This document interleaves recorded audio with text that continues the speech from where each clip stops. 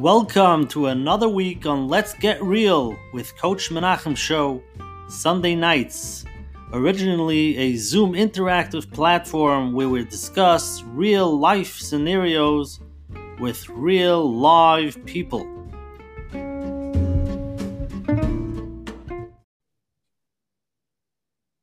Hi everybody, welcome to the program tonight. I wanted to welcome everybody, especially Rabbi Joey for coming on from across the country over here.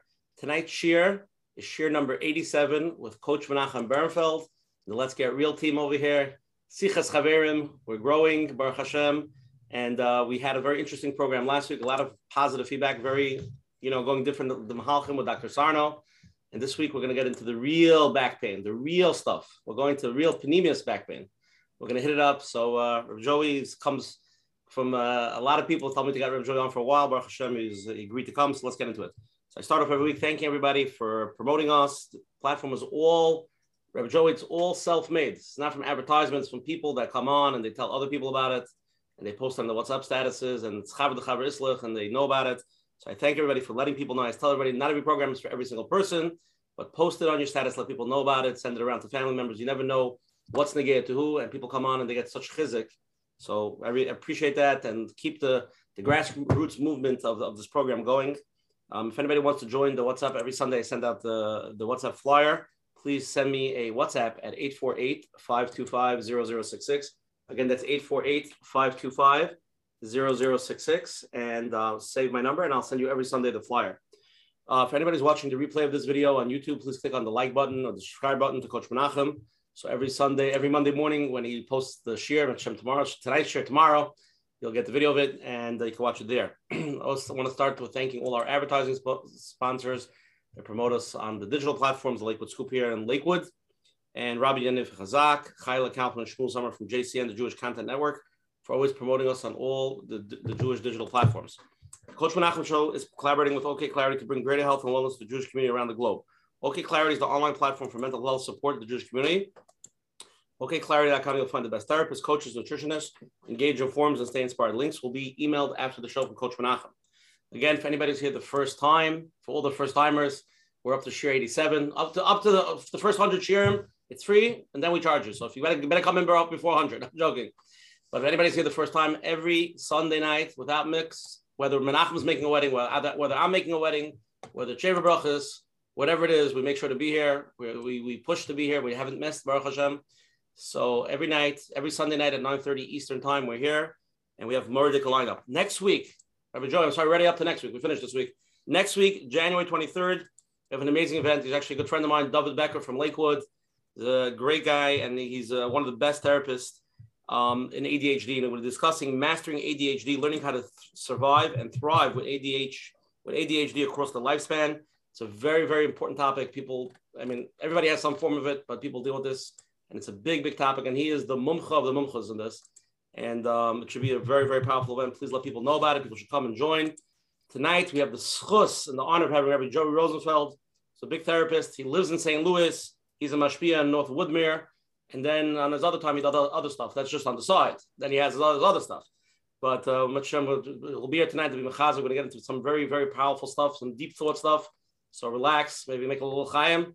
Open it up, but we're going to start off first with Coach Menachem, our host. Open it up, Coach Menachem. Thank you very much.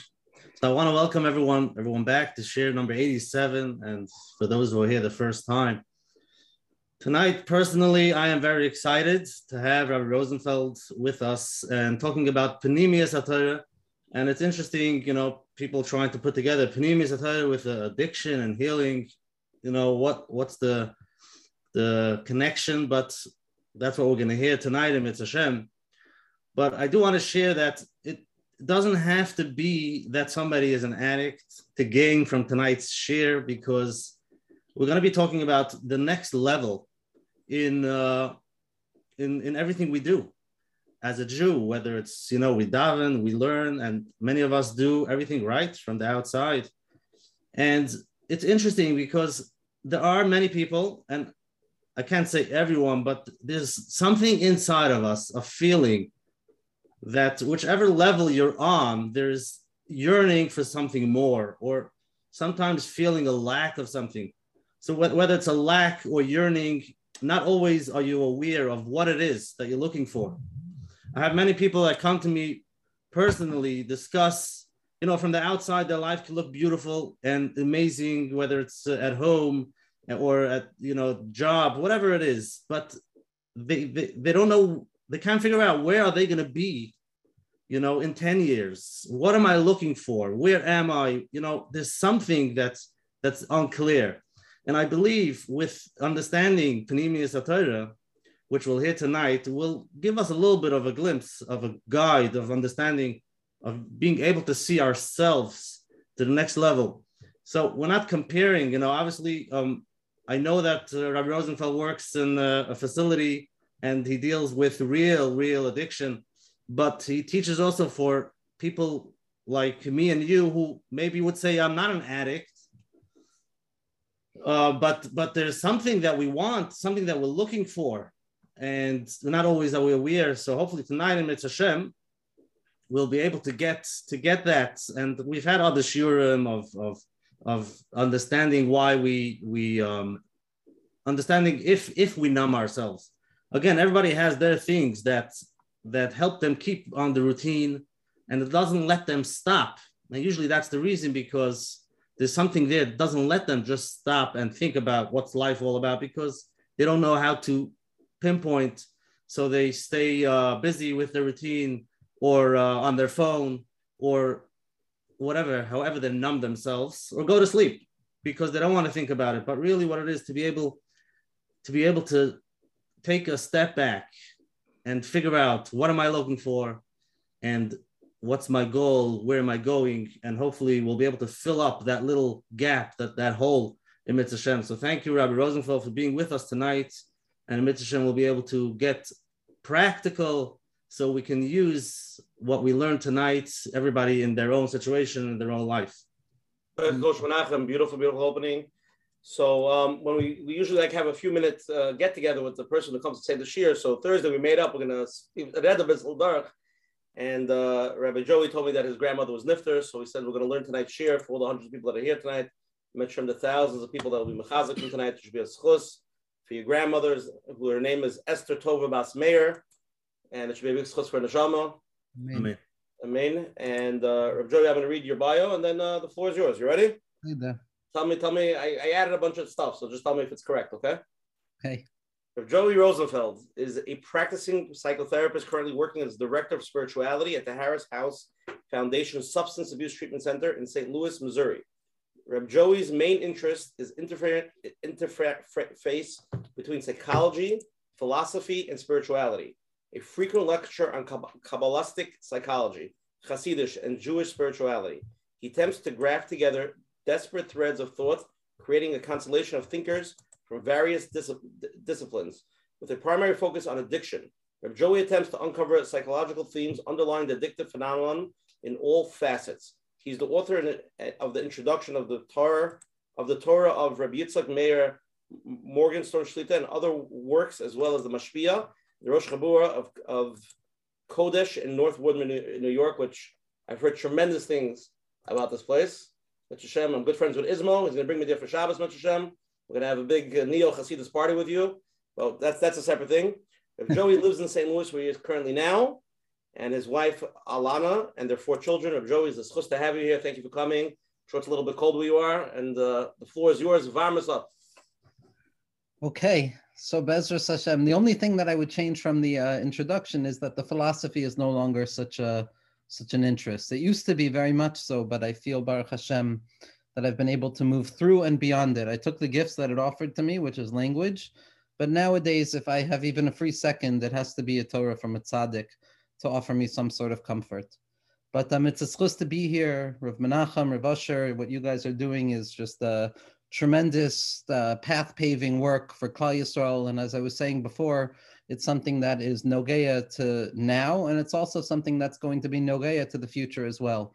So it's tremendous for the Jewish people to be talking vulnerably, speaking about mental health, speaking about difficulty, no longer pretending that everything is easy, and actually acknowledging what it means to be a human being, which is ultimately, the framework of this podcast is be'emes the best introduction possible to the type of Torah that I'm trying to share. Just to share a little bit about what I do on a practical level, I work in an addiction facility with individuals who have rarely met a Jewish person before they've met me, suffering from substance abuse disorders. So addiction to any type of substance, from something like marijuana all the way till heroin, and each and every substance has its own world. But what I have tried to do is, when I started working in this field, I decided that I would try and experiment with the Hasidus and Pnimius HaTorah that I had been studying for a number of years beforehand. And because recovery already places a concept of spirituality at the feet of individuals, I said, well, why not our spirituality? So without claiming that these were ideas coming from Judaism, because I speak strictly about spirituality as opposed to particular religions, and I began sharing some of the ideas from our tzaddikim. So first and foremost, I reoriented their names. So Rabbi Nachman of Breslov became Naaman, and Rav Yerucham Levavitz of Mir became Leibowitz's theory of etc. And the Vilna Gaon became Elijah Kramer, and the Chazon Ish became Abraham Isaiah Karelitz. And so I took upon myself that chutzpah de kedusha to take away the proper names prior to the tzaddikim to try and share their words. And what I found was that my clients, from Aleph to Taf, from A to Z, were nispala. They were incredibly moved by the insights that I was trying to bring out from our particular tzaddikim, from our tradition. And this was not simply a phenomenon that started and stopped, but rather it was a phenomenon that kept on growing. And the small spirituality classes that I was giving, utilizing language from 12 steps and secular psychologists and psychiatry as well, but in addition to stories from Naaman, and Naaman's theory of not losing hope, and the Baal Shem Tov's theory of this or that, and they were crazy about it. To the extent that I've had clients come back after relapses or after struggling to tell me that the only thing that enabled them to move forward in moments of hopelessness was their memory that Naaman from Bratslav had said that even when you lose hope, there's no such thing as losing hope. So here we have, on a certain level, individuals reacting positively to the teachings that we have in our arsenal from the get-go.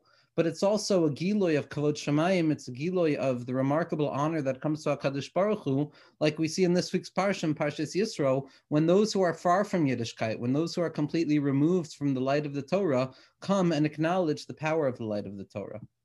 And what I found, and the Pesach, the gateway, to really trying to apply the ideas of Pnimius HaTorah, and we'll discuss later on what Pnimius HaTorah means in general, but I found that what Hasidus and what Pnimius HaTorah teach us at the very outset is that life is not supposed to be easy. The first problem that we encounter as human beings, as adults, is that we have been fed a certain idea of what it means to be a human being, what it means to be a neshama that is thrown down into a guf. And we have been taught over time that perfection is the goal, that happiness is the perpetual ideal that we need to grab hold of, that easy life and a happy life is the singular way of serving Hashem. And because we've been convinced that a life without distortion and without difficulty is the best way to serve Hashem and is the best way to accomplish what it means to be a human being, what we find is that whenever we struggle, not only do we suffer, but we also judge ourselves unfavorably. We also look at ourselves and say, wow, look at how low I am. I can't enjoy life like everybody else is enjoying life. I can't benefit from the joys of life because I'm here suffering. And what we've done is we've taken difficulty and struggle and we've pathologized it. We've said that there's something wrong with you if you struggle. There's something wrong with you if life is not perfect for you. And what I believe our tzaddikim have told us, and really what the Torah has been telling us from the very get-go, is that perfection is the most foreign idea imaginable from Yiddishkeit. There has never been, nor will there ever be, anything that is perfect in the realm of Avodas Hashem. Because the only thing that is perfect, the only possible thing that is perfect, is the perfect one, which is HaKadosh Baruch Hu.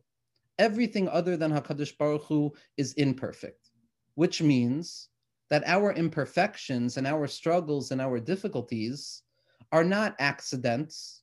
They're not personal failures.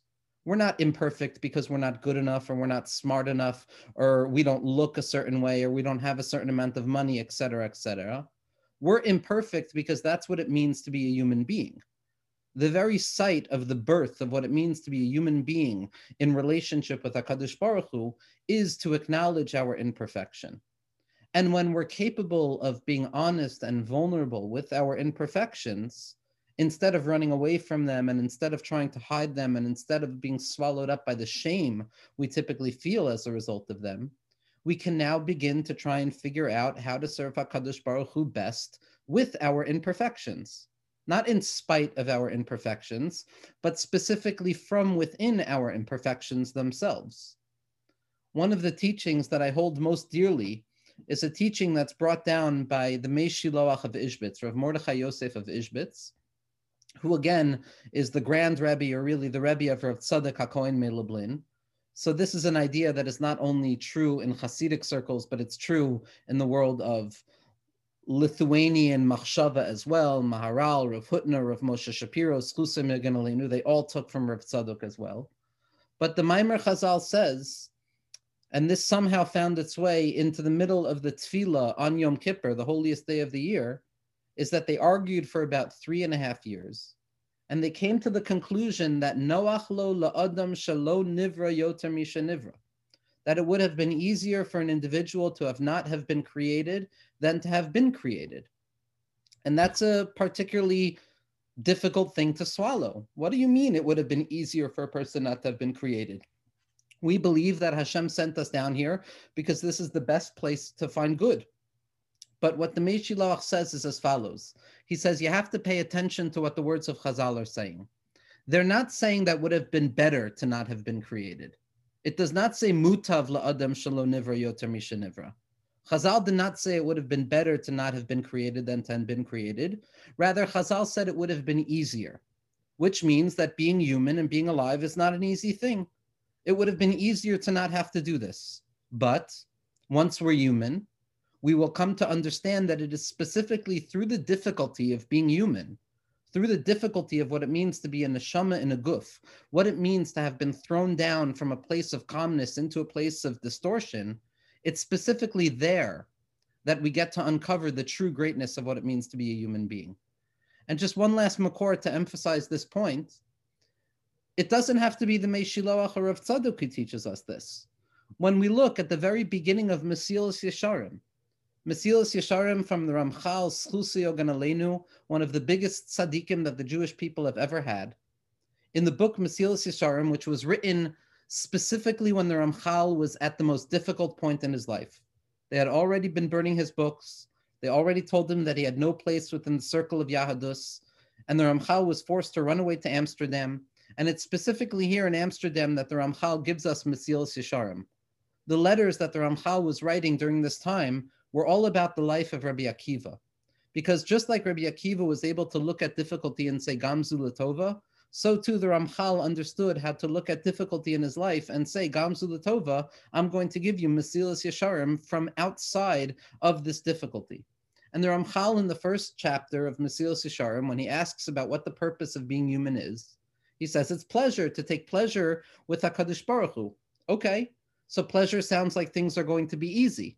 But then in the next sentence, the Ramchal says, but if you want to understand what it's like to be a human being in this world, imagine a person who is thrown out of an airplane and already in the midst of a battle.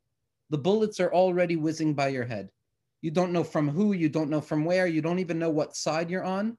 But ultimately, that's what it means to be a human being in this world, to live in a space of difficulty. And when we're able to acknowledge that and let go of that myth of perfection, and finally allow ourselves to be human with all of the difficulties and the beauty that emerge from that, that's where the beginning of Avodas Hashem comes from.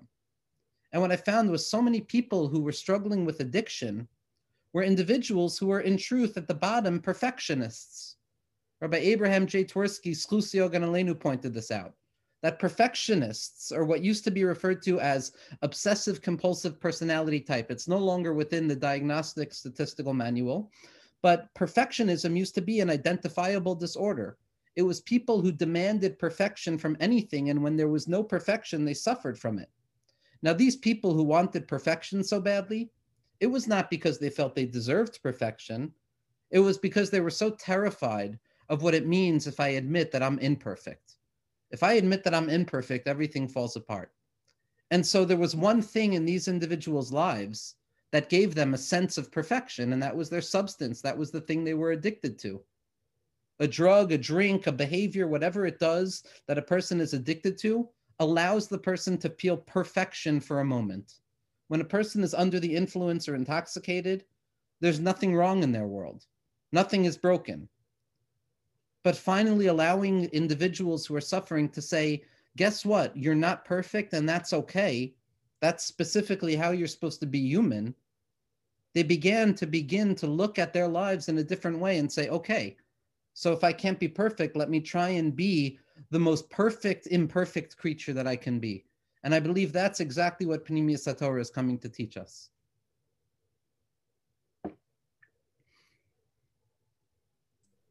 Very good, Joey. Beautiful, beautiful opening. Wow. I'm just processing it. It's going to take me a few minutes. Okay, let's take a poll from everybody and we'll get into it. We have a lot of questions. We're really going to try to delve into everything you said now. Okay? Okay, we have a 3-question poll over here.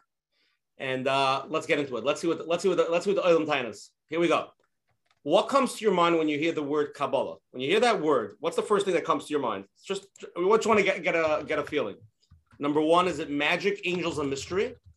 Number 2, is it the way Hashem interacts with us? And number 3, I have absolutely no idea. I think I'm going to vote number 3 for myself. Number 2, how do you understand what addiction is? Okay, guys, pay attention to the question. It's a very deep question. How do you understand what addiction is? Is it A, a disease? B, is it a choice? People make bad choices. Or is it C, is it a disease that affects your choices?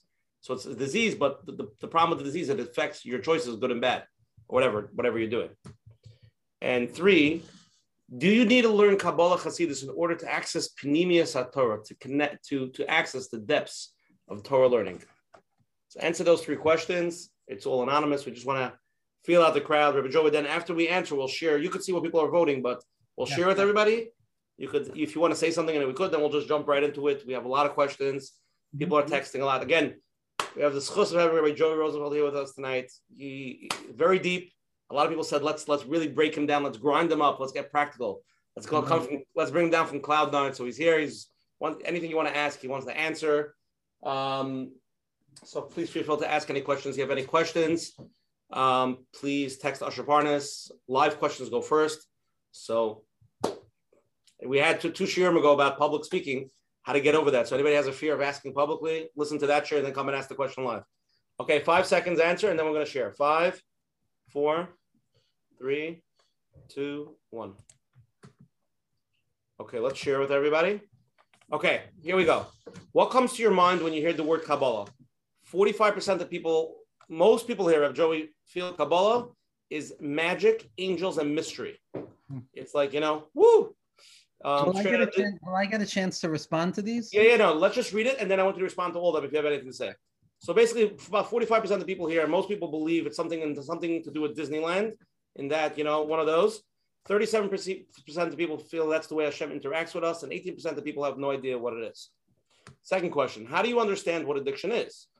10% of people feel it's a disease, 15% feel it's a choice. The whopping majority of people here tonight 75% feel it's a disease that actually affects your choices. The third question is, do you need to learn Kabbalah Hasidus in order to access Pnimius HaTorah? 34% of people say yes. Most people say no, you don't need to learn Hasidus or Kabbalah to access Pnimius HaTorah. Joey, please comment on all of them if you have anything to say, and then we'll jump into questions. Okay, amazing. So with regards to number 1, it's not surprising because the association with Kabbalah and Pnimius HaTorah, with magic and angels and mystery, is in fact a historical symptom that there was a Rasha who came along and manipulated the teachings of the Arizal and Kabbalah and applied them to his own reasonings. That was Shabtai Tzvi and his Kasa Arura, the cursed group of his students. But the truth must be told that in terms of Kabbalah, when we think about what the Arizal was trying to do for us, it's really what Hashem was telling us in terms of what reality is. That when we look at Pnimius HaTorah, it is not something that is above and out there. We have no access to malachim, to magic. Those are things that perhaps tzaddikim used to have access to. Certainly tzaddikim nowadays can have access to, although it's not necessarily what they engage in. But in terms of what it means for us, when a person learns Panemius HaTorah, whether it be the Arizal, the Ramchal, the Vilna Gaon, the Baal Shem Tov, the Rashash, Rav Aryeh Kaplan, whoever it is, it's ultimately coming to teach us what it means to be a human being in this world. What does it mean to be a creature that feels separate from Hashem, who at the same point believes in the unity of Hashem? That is the entire conversation that Kabbalah is coming to answer. How is it that I, as a separate ego with my anxieties and my difficulties, can at the very same moment be attached to the infinite light of HaKadosh Baruch Hu at every single moment? And Kabbalah comes to understand and answer that paradox. It comes to explain how the infinite and the finite can interrelate with one another. Now, again, what Chazal have taught us that Ratza HaKadosh Baruch Hu lios lo dir betachtonim. The ultimate place that HaKadosh Baruch Hu wants to rest himself is in the lowest imaginable space possible. HaKadosh Baruch Hu in our world has created a space where things are as difficult as they can possibly be with the light of Hashem still present, which means, again, that our difficulty is understandable. And Beis, it means that it is our job down here as finite, limited creatures to try and understand how we relate to HaKadosh Baruch Hu. And so it's really the second answer. But I also want to point out, Rav Asher, that the third answer that you added, which is that I have no idea, is also the depth of the answer. Because when a person learns all of Kabbalah, when a person learns from the first gate in the Arizal to the last gate, when a person learns the first word in the Zohar to the last word in the Zohar, the absolute purpose of study of Torah is to come to a place where I acknowledge that I have absolutely no idea what is what, and all I can do is have emunah in Hashem. As Rabbi Nachman would say, Tachlis hayadiyah shaloneda, the apex of what it means to be a Jewish individual is to come to recognize Hashem. I don't know. I have tried my whole life to know with absolute certainty what's going to be and what is, and I am forced daily to come into contact with the fact that I don't know. And instead of being anxious in the fact that I don't know, Emunah allows us to find hope in the fact that we don't know. So it's both answer B and C. With regards to question 2, it's a very big chizuk for me, because I would have imagined that many more people would have answered that addiction is simply a choice. For a very long time, up until about 20 years ago or so, the working definition of addiction was that it was a bad choice that a person made. That anybody who was engaged in any type of addiction, and again, as like Rabbi Nachum pointed out, addiction does not need to be to a substance of choice. My bias is that we all live on something called the spectrum of potential towards addiction. Any activity, any behavior, any thought, any process that we engage with in order to make life easier for ourselves, that we're afraid of letting go of, is what I would define as the potential towards addiction. But for a very long time, addiction was seen as a bad choice, as a moral failing, as somebody who was choosing alcohol or drugs over their family and their responsibilities. And it was no wonder that if that was what they were doing, they would be blamed. That's why they would be put into prison. That's why there was a war on drugs against them. Thankfully, with the miracles of modern science, we now understand that neurologically speaking, there is a chemical disorder within the brain of the addict or the alcoholic. And what we've come to understand is that the addict or the alcoholic does not enjoy getting high or drunk more than other people. The addict or the alcoholic is more uncomfortable when they're sober than other people. It's the discomfort at the heart of their experience which drives them to try and find an answer. And if the discomfort is very strong, then the answer will come about in the lens of a mind-altering chemical. But it's a disease that affects the individual's capacity to make a choice. It's a disease that prevents the person from being able to judge the situation in front of them. Just to go a little bit deeper into this little bit of an answer, neuroscience has told us for a very long time that addiction was something related to the frontal cortex of the individual's brain.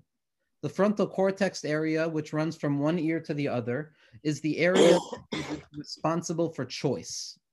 It's a scale of sorts, like the Rambam describes in Hilchos Tshuva. On the one hand is my family, my responsibilities, my professional liabilities, and all of the things that I know to be true for a human being. And on the other hand is the desire to become intoxicated. And if addiction is rooted in the frontal cortex, then the person is simply making the wrong judgment.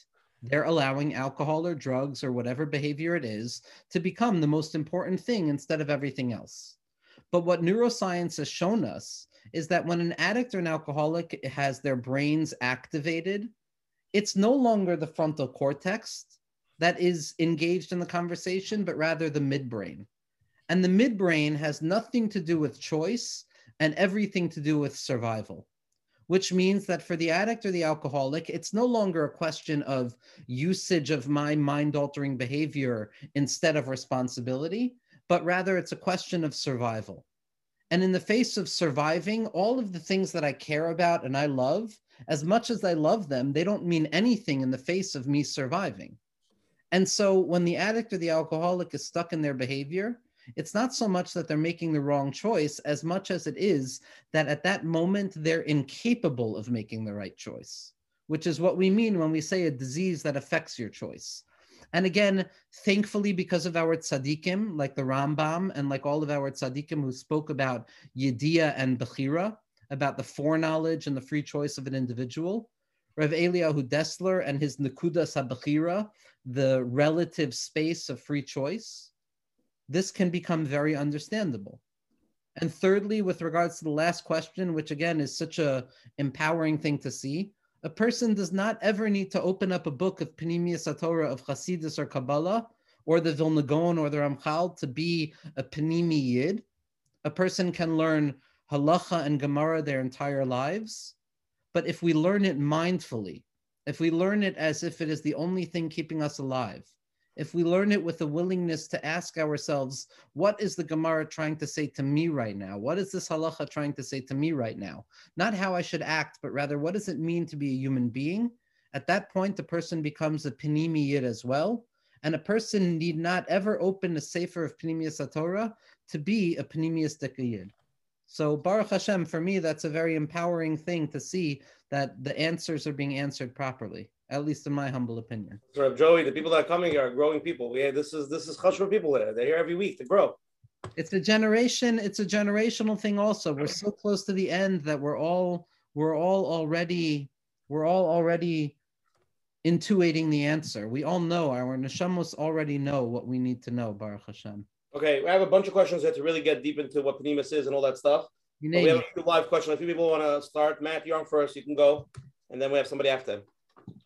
Rabbi Rosenfeld, I have a question where, when you're talking about perfection, how this is foreign to Yiddishkeit, it seems abundantly clear with relation to, every Yitzhak, Rivka, Yaakov, David, look, it's like it's almost to an extreme that Hashem is trying to point out our imperfections to the point of really honing in on the imperfections. It seems so clear that this is the perspective, this is the Jewish perspective, yet, correct me if I'm wrong, that's not how most Jews relate to the Torah. We with most Jews, the perspective is perfection, and when things go wrong, where's God? How could this happen? Right. Where does that because the Torah is so clear that life is a struggle, where does that perfection come from? Where do we get that perspective that it should be perfect? Right. Amazing question, Matt. And it's good to see you. It's good to see you. There's two. The first answer that we won't delve too deeply into is the influence that our cousin religions have had on Yiddishkeit. Judaism, you're absolutely right, has never seen perfection as an ideal or even a possibility. We see this even with Adam and Chava. Adam was not perfect when he was created.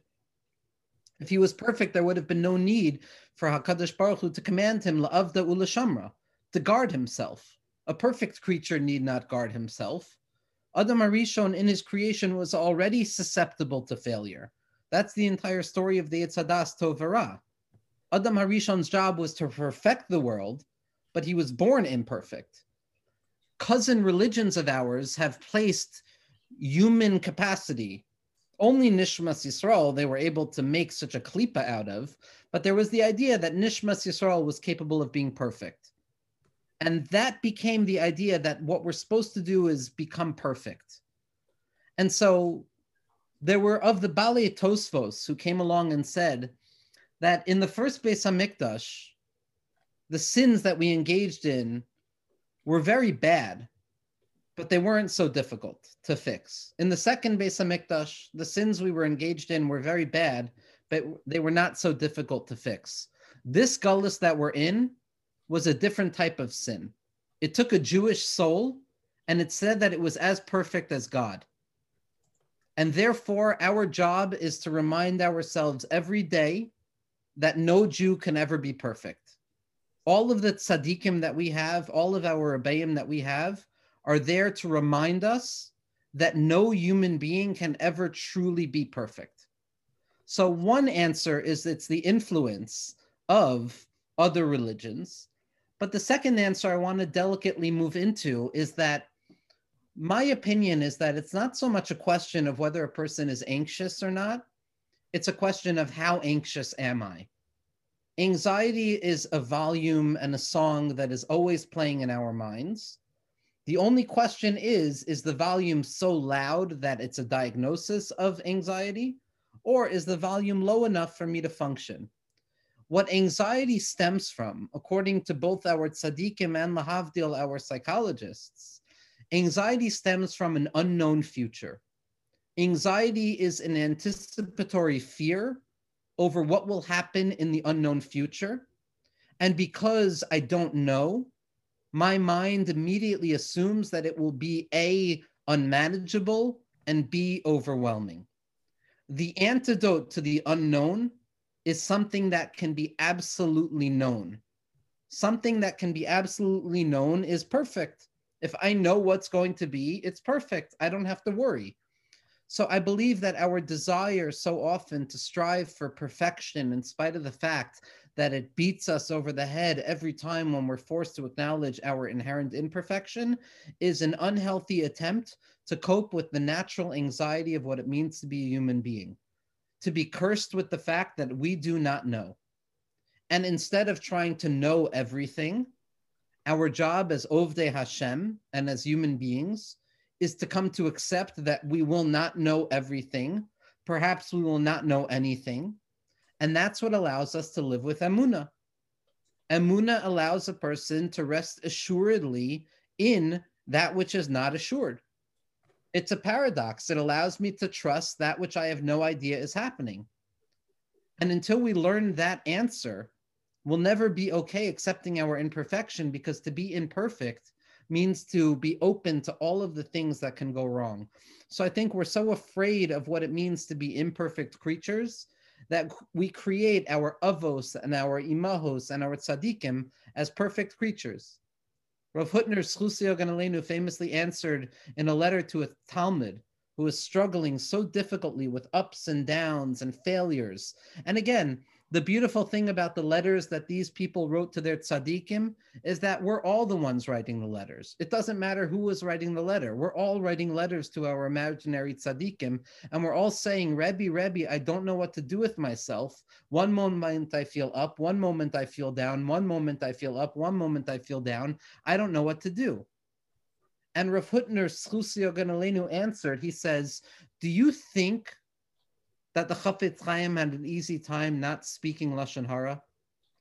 Only Rav Hutner could say such a thing, but he said, who knows how much struggle the Chafetz Chaim went through about not speaking Lashon Hara before he was able to write Shmiras HaLashon.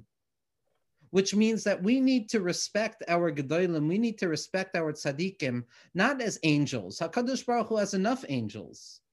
We need to respect our Gedolim as individuals who struggle with the Yetzer Hara, who engage in that battle with the Yetzer Hara, and to realize that Shevel Yipol HaTzadik V'kam, that the Tzaddik falls down 7 times and gets up. Rav Hutner famously, without quoting it, is quoting Rav Tzadok, where he says, the chiddush, the novelty of a tzaddik is not that he gets up even after falling 7 times. It's that because I have fallen 7 times, I'm able to get up. The only way to become a fully embodied Jew who is capable of being vulnerable in the face of HaKadosh Baruch Hu, with a leiv basar, which is ultimately the essential purpose of Pnimius HaTorah, to have a heart of flesh, to be vulnerable, is to own our failures, is to come to HaKadosh Baruch Hu and say, Abba, I have fallen. I'm struggling, but I know you're here with me. That's our perfection. We learn this most from David Malka Mashiach, from David HaMelech.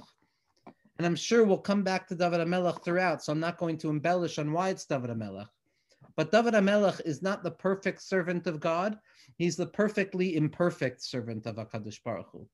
It's David who teaches us how to be impoverished, and at the very same moment of utter impoverishment, to feel as rich as any human being can ever feel. Be'ezras Hashem. Rabbi Rosenfeld, the chat's blowing up. We have a lot of people that are ready to go. You ready? I'm here. Okay, you're here. Here we go. You're on live. Go. Hi, thank you so much. I wanted to ask you a question about recovering from addiction. First of all, can a person recover through learning Musar, namely just creating new neural pathways in their brain and recover that way? And I know that there's a big debate in the recovery community, in the 12-step community, recovering versus recovered. And can a person truly be considered recovered, or will they always have a propensity toward going back to the substance? Thank you so much. An amazingly thoughtful question. Thank you. So within the framework, I'll start with the first question, with the last question first, and then we'll come back to the first question last. The Big Book of Alcoholics Anonymous, which, just to state my humble opinion on the matter, is the best that we have right now.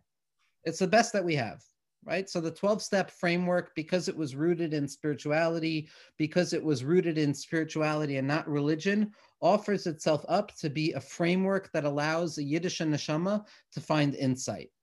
There are certain elements within the 12 steps that need to be rectified. Ultimately, the 12 steps still emerge from a place that is not Jewish.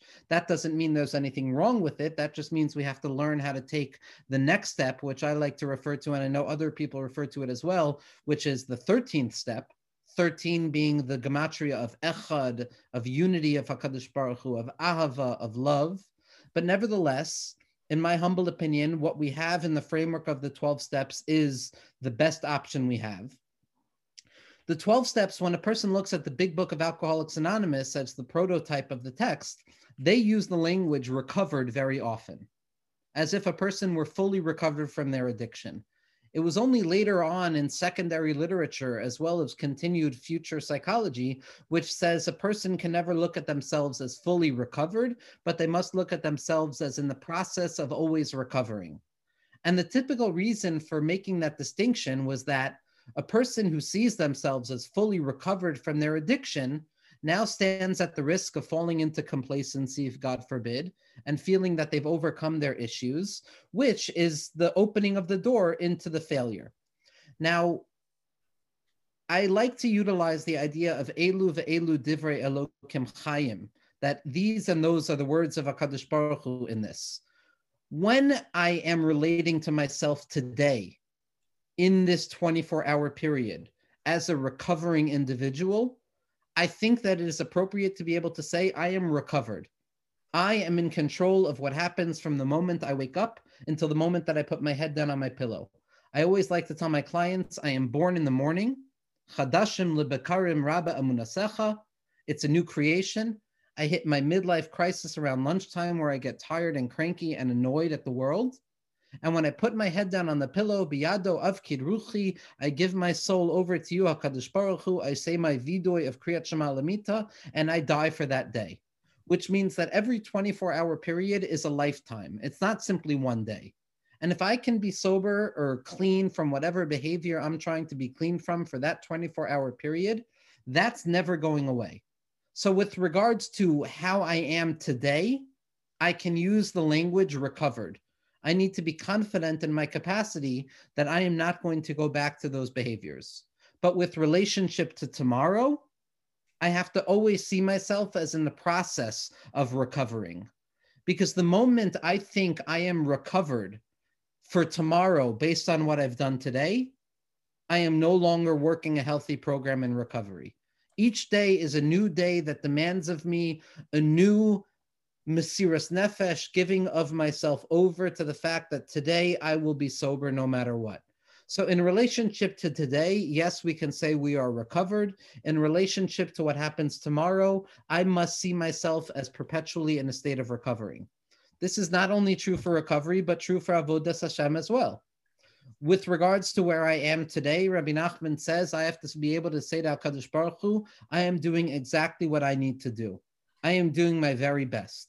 But if my very best today is going to be what I do tomorrow, then I'm not doing anything. Each and every day needs to be seen as an existence unto itself. So today I am recovered, but with relationship tomorrow, which is a brand new reality, I am in the process of recovering. And with regards to the first question, which is, can a person utilize Musar as a framework to benefit from recovery?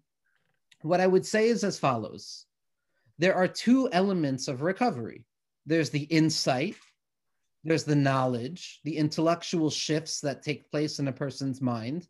And most certainly a person can get that from Sifrei Musar, and a person need not utilize the big book or any secular book to give them that insight.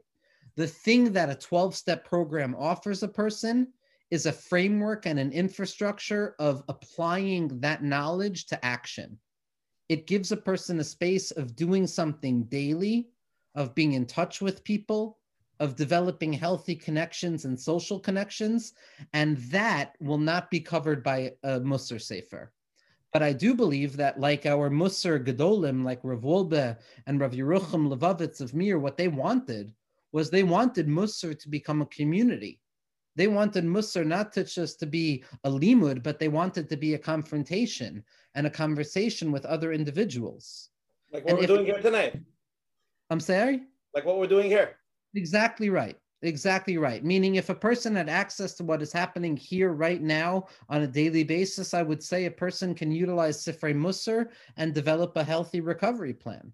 But because this is not happening every night, and because Klal Yisrael, as Rav Twersky, Sklusia Ganalenu told us, has a long-suffering problem with the Shanda factor, the shame in which we live, where we hide the problems of the Jewish community, it might take some time to get there. But until we get there, I think that the program work itself, the need to go to a meeting or to talk to a sponsor, is something that is essential in addition to the wisdom of whatever spiritual text I'm reading. Okay, Rabbi Joy, let's go to the next live question. You're on. Hi, thank you so much for taking my question. I wanted to know, how can we learn to be okay with being imperfect emotionally, and to feel safe to fail from an emotional point of view, even if we already know the knowledge from a logical way? Again, these questions are, and Rav Asher and Rav Menachem, and it's only a testament to you that you're collecting such people who feel safe to come here with these questions. It's an incredible thing, really. The question of how do we translate intellectual knowledge into an emotional experience? By the way, Rabbi Joy, I just want to say this is something that I've been working on personally myself. I'm just putting it out there. Sometimes you feel emotionally, logically, you get the inyan, you get it clear. It's so in my mind. But in the heart doesn't accept the mind. It just... Right, you're right.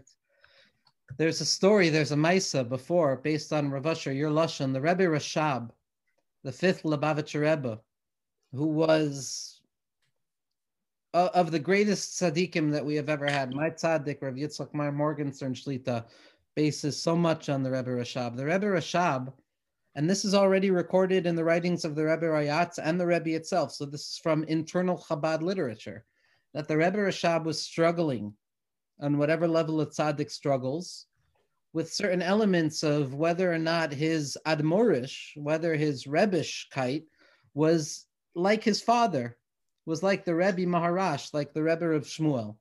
And because he was struggling, he went to Berlin and he went to Vienna after Berlin, and he met with a psychiatrist there named Sigmund Freud. And Sigmund Freud sat with the fifth Lubavitcher Rebbe, and what Sigmund Freud's response to the Lubavitcher Rebbe was about his difficulties, and I can share, I gave a shir on this inyan, was that the mind understands what the heart cannot grasp. So Rav Asher, your difficulty is directly in line with what the tzaddikim were feeling, all of us. When it comes to emotions, it's no longer a question of what is right or what is wrong. Emotions do not care what is right or what is wrong. I have read many books, academic books, psychological books, psychiatric books about emotions. There is no greater theory of emotion than what my 3-year-old or 4-year-old child is able to say. Why do you feel this way? Because. Just cause. Emotions do not care about intellect. They're there no matter what. When an emotion comes, when I say I'm in a mood or I'm in a bad mood, imagine as if we're in a room. It doesn't matter what information you're throwing at me, I'm still in this room. So no matter what you tell me, as much as I shouldn't be in this room, I'm still in this room. I'm still in that mood. So the first thing we have to understand is that when it's an emotional feeling, we have to stop trying to utilize the intellect. It's like using a hammer with a screw. The emotions of an individual feel very, very intense, but they also pass a little bit quicker than our thoughts. When a person is feeling a difficult emotion, when a person is feeling an emotion that makes them feel less than, or makes them feel worried, our job is 2 steps. Number 1, we have to look at it and accept that emotion as the reality of the moment. This is what is present in my life right now, this emotion. And the next thing we have to do is, instead of trying to judge that emotion as being negative, we need to try and understand and accept that emotion as the way that HaKadosh Baruch Hu wants me to meet him in that moment. The Piazetzner Rebbe, Hashem Yimkom Doma, more than any other tzaddik, has taught us that every emotion that a person experiences is an opportunity for yechidus with HaKadosh Baruch Hu. And it would be our own fault if we see an emotion and we say, no, I don't like this emotion. I'm not going to take this opportunity to have a face-to-face encounter with Hashem. When I'm in an emotion, I need to lean into it. I need to feel it. I need to acknowledge it. I need to let it be present. And instead of running away from it, I need to find HaKadosh Baruch Hu in that emotion. So when I'm feeling an emotion that makes me feel sad, I have to recognize that, okay, Hashem, you want me to find you in the saddest right now. You want me to find you in the difficulty. And when a person stops trying to run away from a negative emotion and allows it to be there without the fear of dying as a result of it, with the recognition that I'm strong enough to face this emotion, I'm strong enough to get through it, the emotion loses a lot of its power. And it becomes something that, yes, it's uncomfortable, but I can deal with it. Something that we have to remind ourselves and relearn over and over is that difficult does not mean impossible. I believe that addiction is based on the assumption that difficult means impossible. And therefore, if it's a difficult emotion, the only thing I can do is use that behavior that helps me get through the impossible. But if I learn that difficult does not mean impossible, then those difficult emotions become an entrance point for me to encounter Hashem.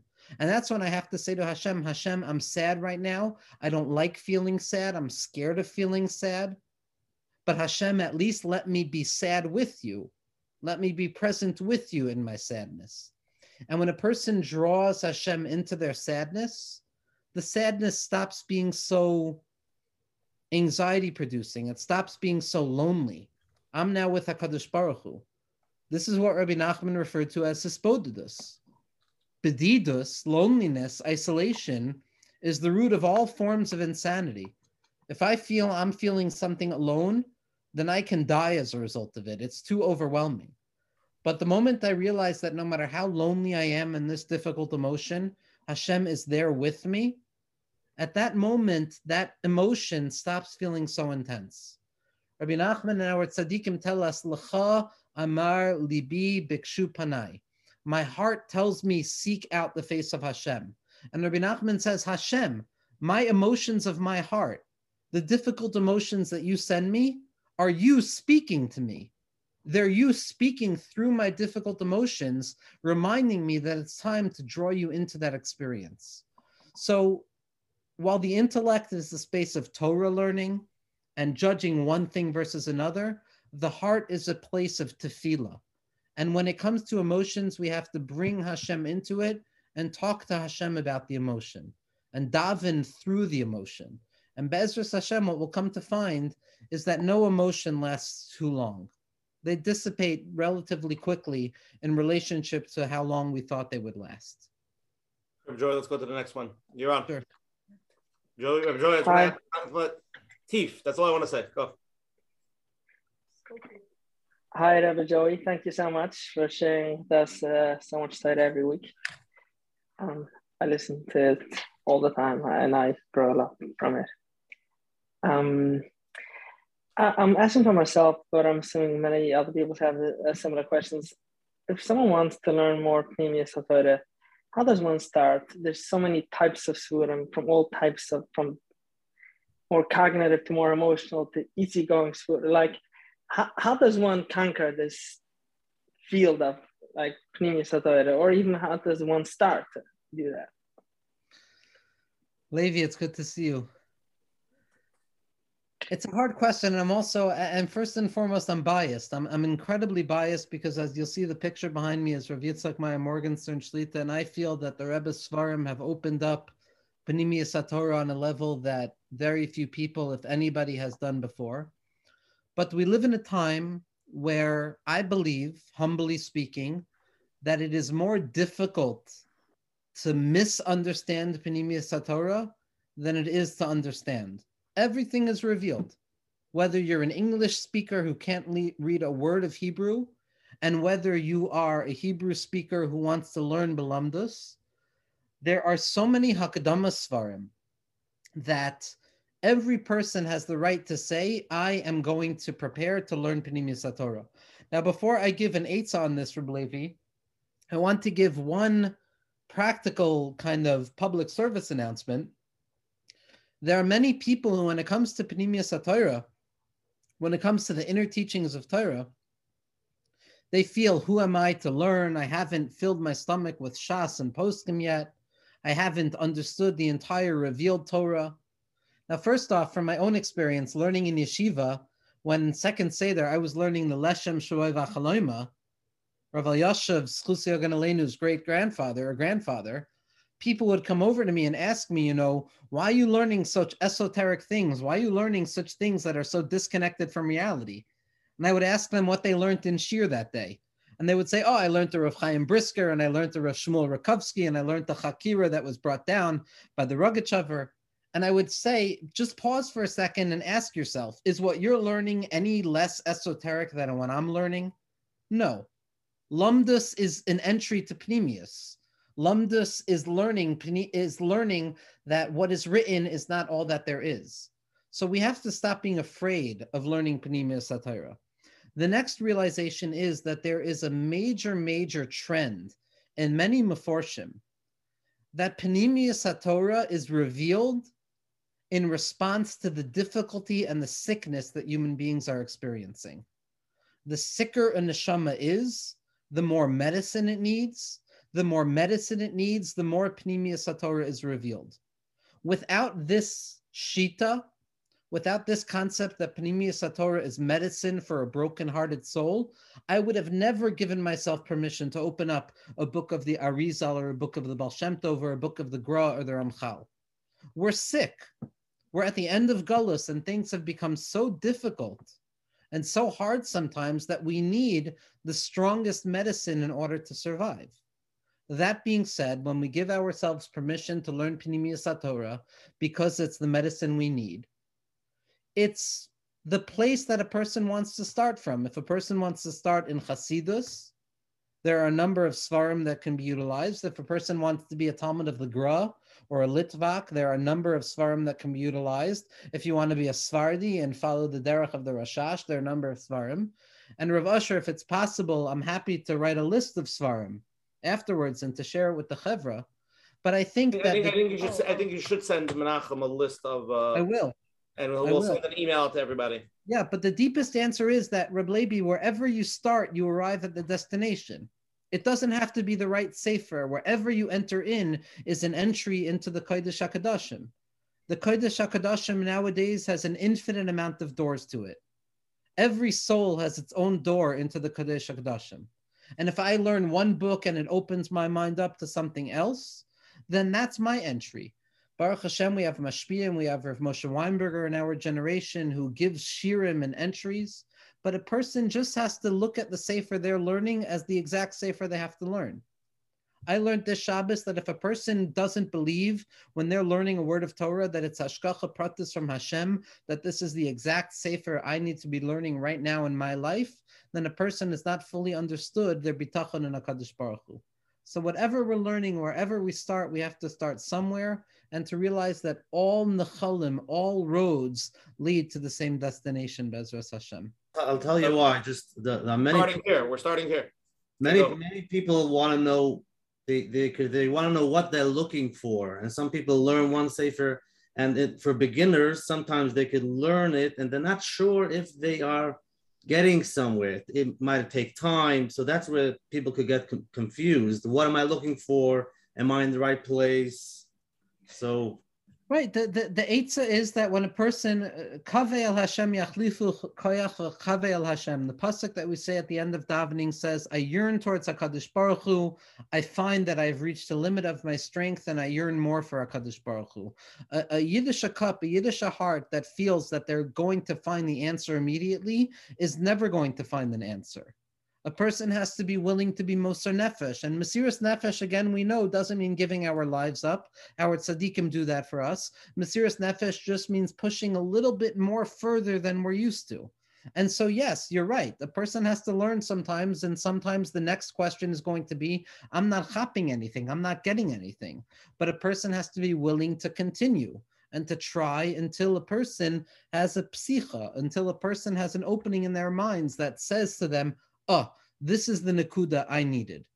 B'derach klal, tzadik be'emunaso yichya. The nekuda ha'panimius of all of panimius HaTorah is the nekuda of emuna. Emuna means that no matter where I am, no matter how far I am or how high I am on the rungs of reaching HaKadosh Baruch Hu, I am with Hashem. Emuna is everywhere with us, no matter how far I have fallen or no matter how high I climb.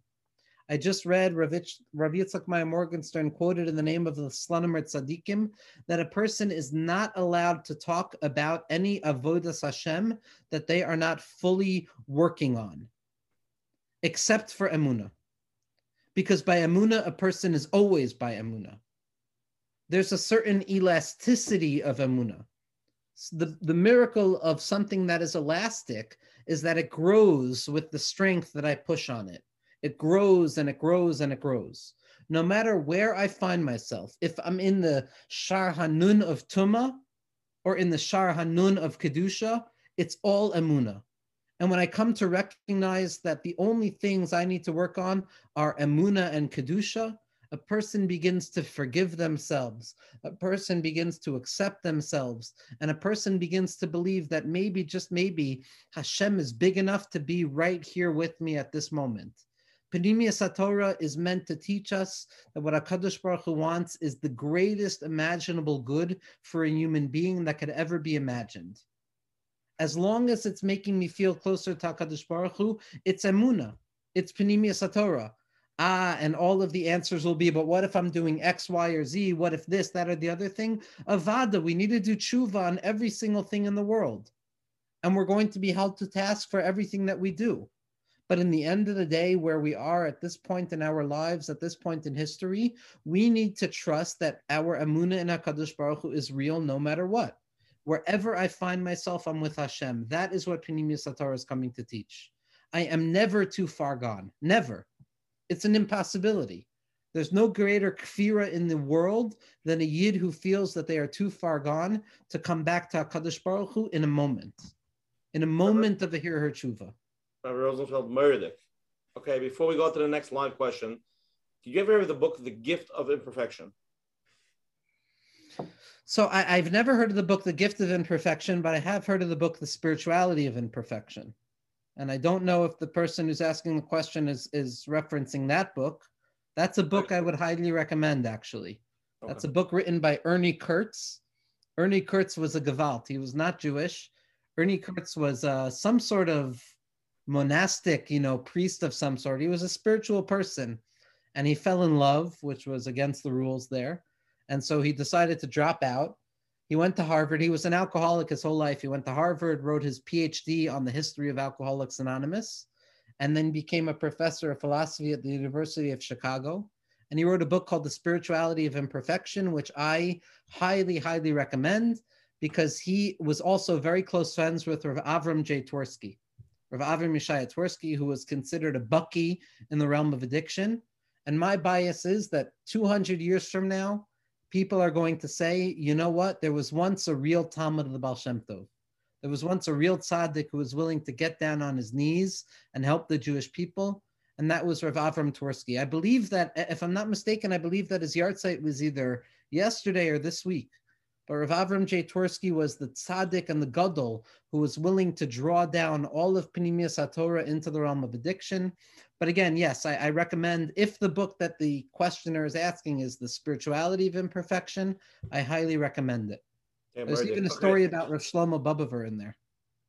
Let's get to the next live question. You're on. Hello, can you hear me? Yes. Yeah, hi. First of all, thank you for your amazing presentation. You talked about forgiveness, and you talked about forgiving oneself, and I believe you talked about understanding other people when they have addictions. So at which point do we forgive other people, and how much can people do that can be harmful to other people before they are taken to task for their deeds? Thank you for your question. It's a very important question. It's a painful question. When a person is in active addiction, when a loved one is in active addiction, it's very important to remember that addiction is not a singular disease. Addiction does not simply affect the addicted individual. Addiction affects the entire family. Now, whether the loved one is a codependent to their loved one's addiction or whether they're just suffering from their loved one's addiction doesn't make much of a difference. Forgiveness and judging a person favorably does not mean that a person does not set up the boundaries that they need to set up to ensure the safety of themselves, the safety of their family, and the sanity of themselves and the sanity of their family. When my loved one, God forbid, is suffering from an addiction, which brings about behaviors that can be so incredibly destructive that we become so overwhelmed at the possibility of judging the other favorably, what we have to remember is one thing. The addict or the alcoholic is responsible for what they've done, is accountable for what they've done, but they are not at fault for what they have done.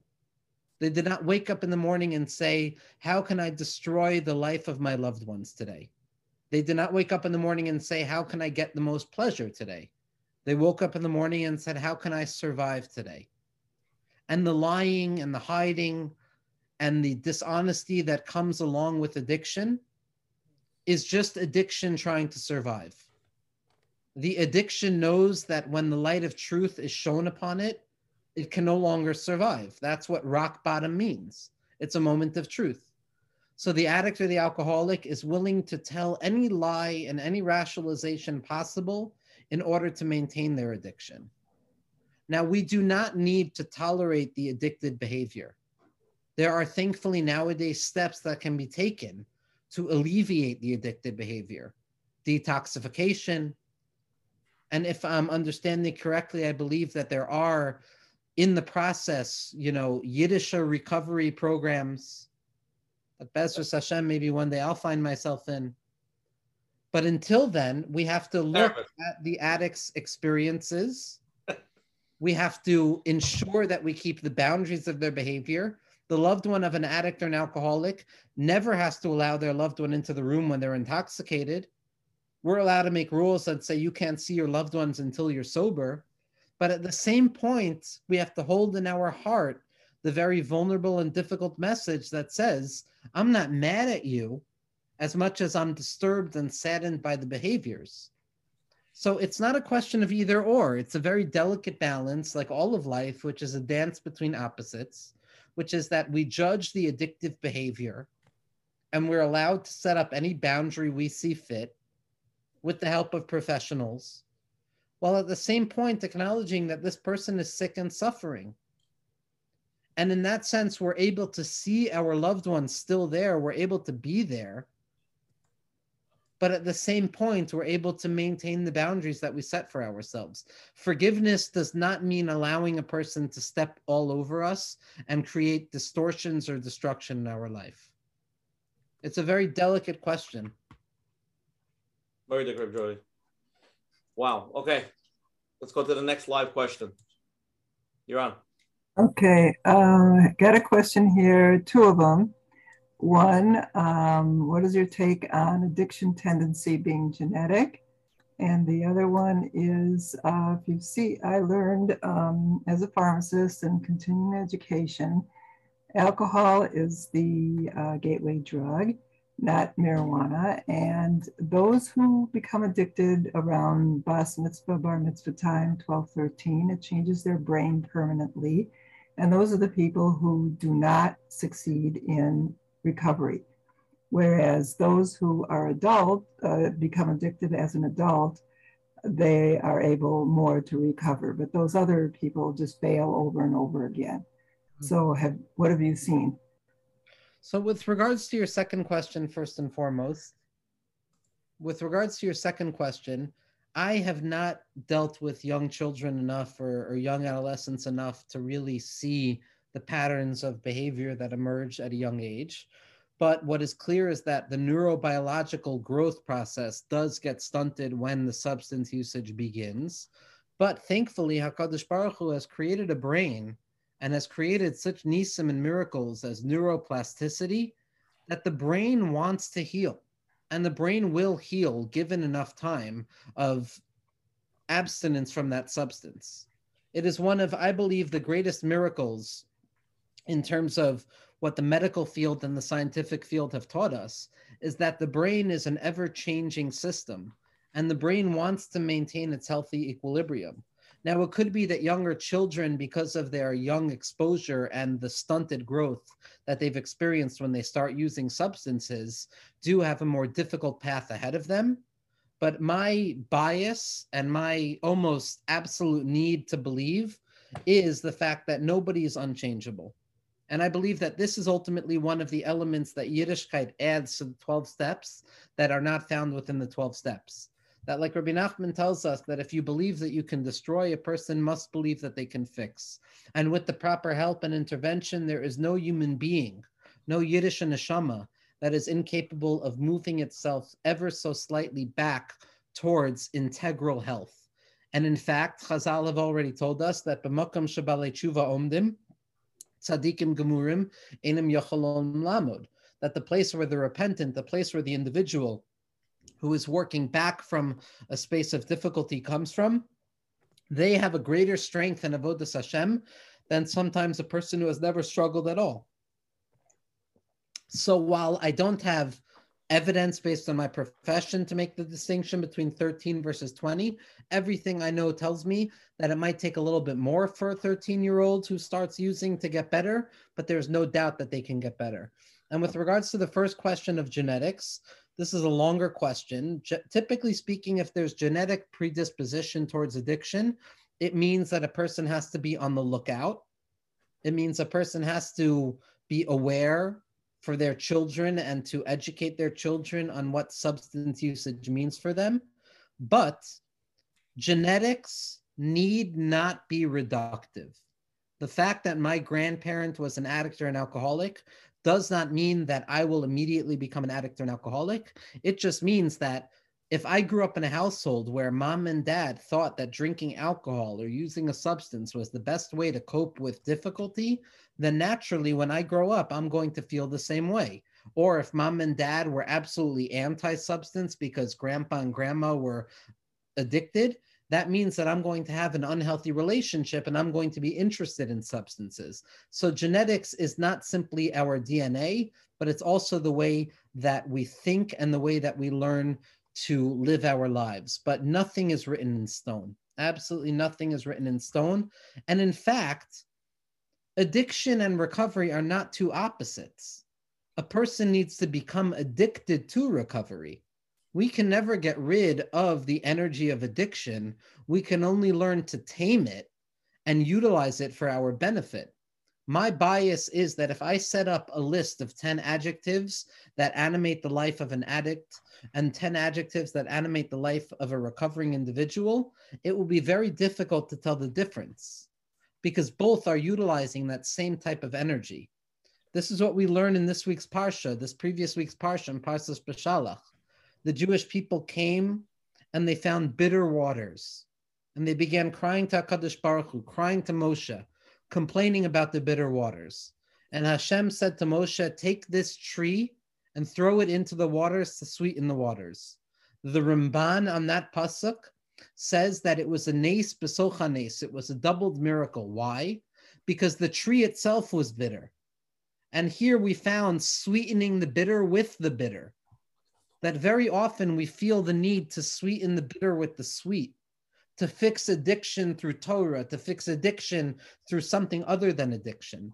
Sometimes what we have to learn is that it is specifically the energy that the addicted individual, on whatever level, and we're all addicted to something or some idea, that we have to take that difficult energy and use it to sweeten the very thing that is causing us problems. Chazal say this is what we refer to as sweetening the bitter with the bitter, mamtik mar b'mar. Chazal tell us that minei ubei ave nagre. From the forest itself comes the handle for the axe. When we find a forest in our lives, trees that are blocking us from moving forward, we spend all our times trying to find other answers, but sometimes the answer lies hidden in the tree itself. And we have to learn how to look and understand our own addictions in order to heal them, Be'ezus Hashem. Murder. Wow. Okay, there's so many live. We didn't get to all the emailed questions. Okay, you're on. Hi. It's funny. Listening to you, I just realized you may have even answered part of the question because I was going to bring up the subject of addictive personalities. And you talk about this energy. I don't know if you work with people to sublimate instead of trying to repress or control. It's they're going to have this fire in them, this passion. So maybe it's when you talk about addiction, I'm assuming you mean something harmful, like drugs, alcohol. But if it, do you work with them to like maybe channel into something? Now you hear, for example, the Frum Yetzer Hara, you could be loved. You could develop a passion for Torah to the point where, it could be, Chas v'shalom, you turn into an escape of that, an escape valve. But, there is that danger as well. Just somebody with that passion may lack self-control. I don't know if these are just some of the issues that you do handle in your practice, like getting them to channel that energy to something positive, but with a certain restraints. A good example, I'm so sorry to say, I need my morning coffee, so I guess I'm an addict. But it does help me it helps me to daven better. So, it's an amazing question. Yeah. It's an amazing question. I don't have the merit to practically work with Jews as much as I would like to. I have a private practice on the side where I do that, but my mainstay in my work right now is with non-Jews. So Torah is not so much of an option. But what I would say, Chaya Sarah, is that really the entire concept of 12 steps is built upon this principle. The notion that spirituality is the healthiest reaction towards addiction, or that the only way to get clean off of a substance is to attach oneself to a higher power, is basically the notion that human beings have an inherent desire, like Rav Menachem started off with, to fill a certain void within ourselves. And the thing we desire most essentially is to cleave to that which is the higher power, which is HaKadosh Baruch Hu. But because we're not educated on that, We will search out anything in our lives that will satisfy, even for a moment, that void we feel in ourselves. And quite frankly, I think anybody can agree there is nothing that mimics the feeling of well-being like a mind-altering substance or a mind-altering behavior. So the problem of the addict is not that they're yearning or craving for something. The problem of the addict is that they thought that they could satisfy their craving for God with a substance. And this was explicitly a letter that Carl Jung wrote to Bill W. about the founding experience of Alcoholics Anonymous, where he said that in truth, what the addict or the alcoholic truly craves is to cleave to the infinite. And listen to what Carl Jung says. Carl Jung says that the verse that is used to describe this is from Psalms that says, like a doe pineth after water, so does my soul pineth after thee. Or,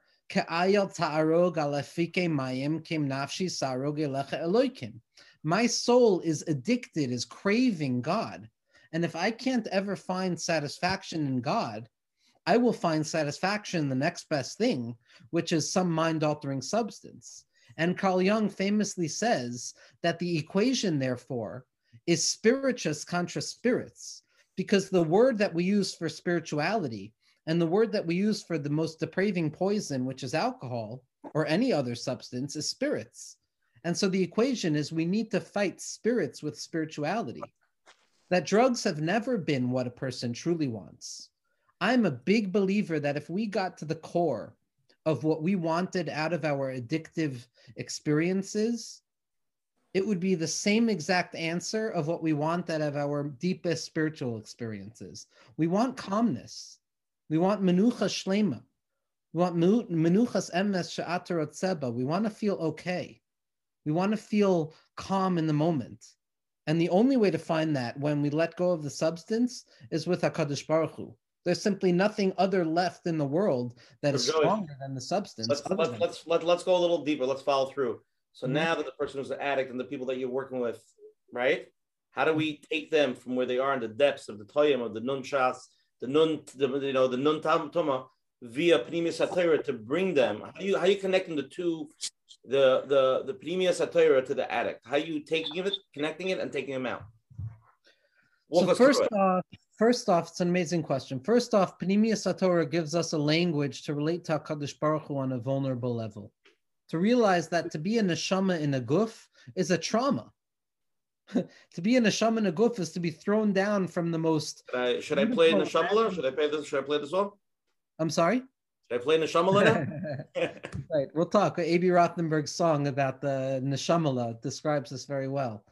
But the neshama being thrown into a guf is a trauma.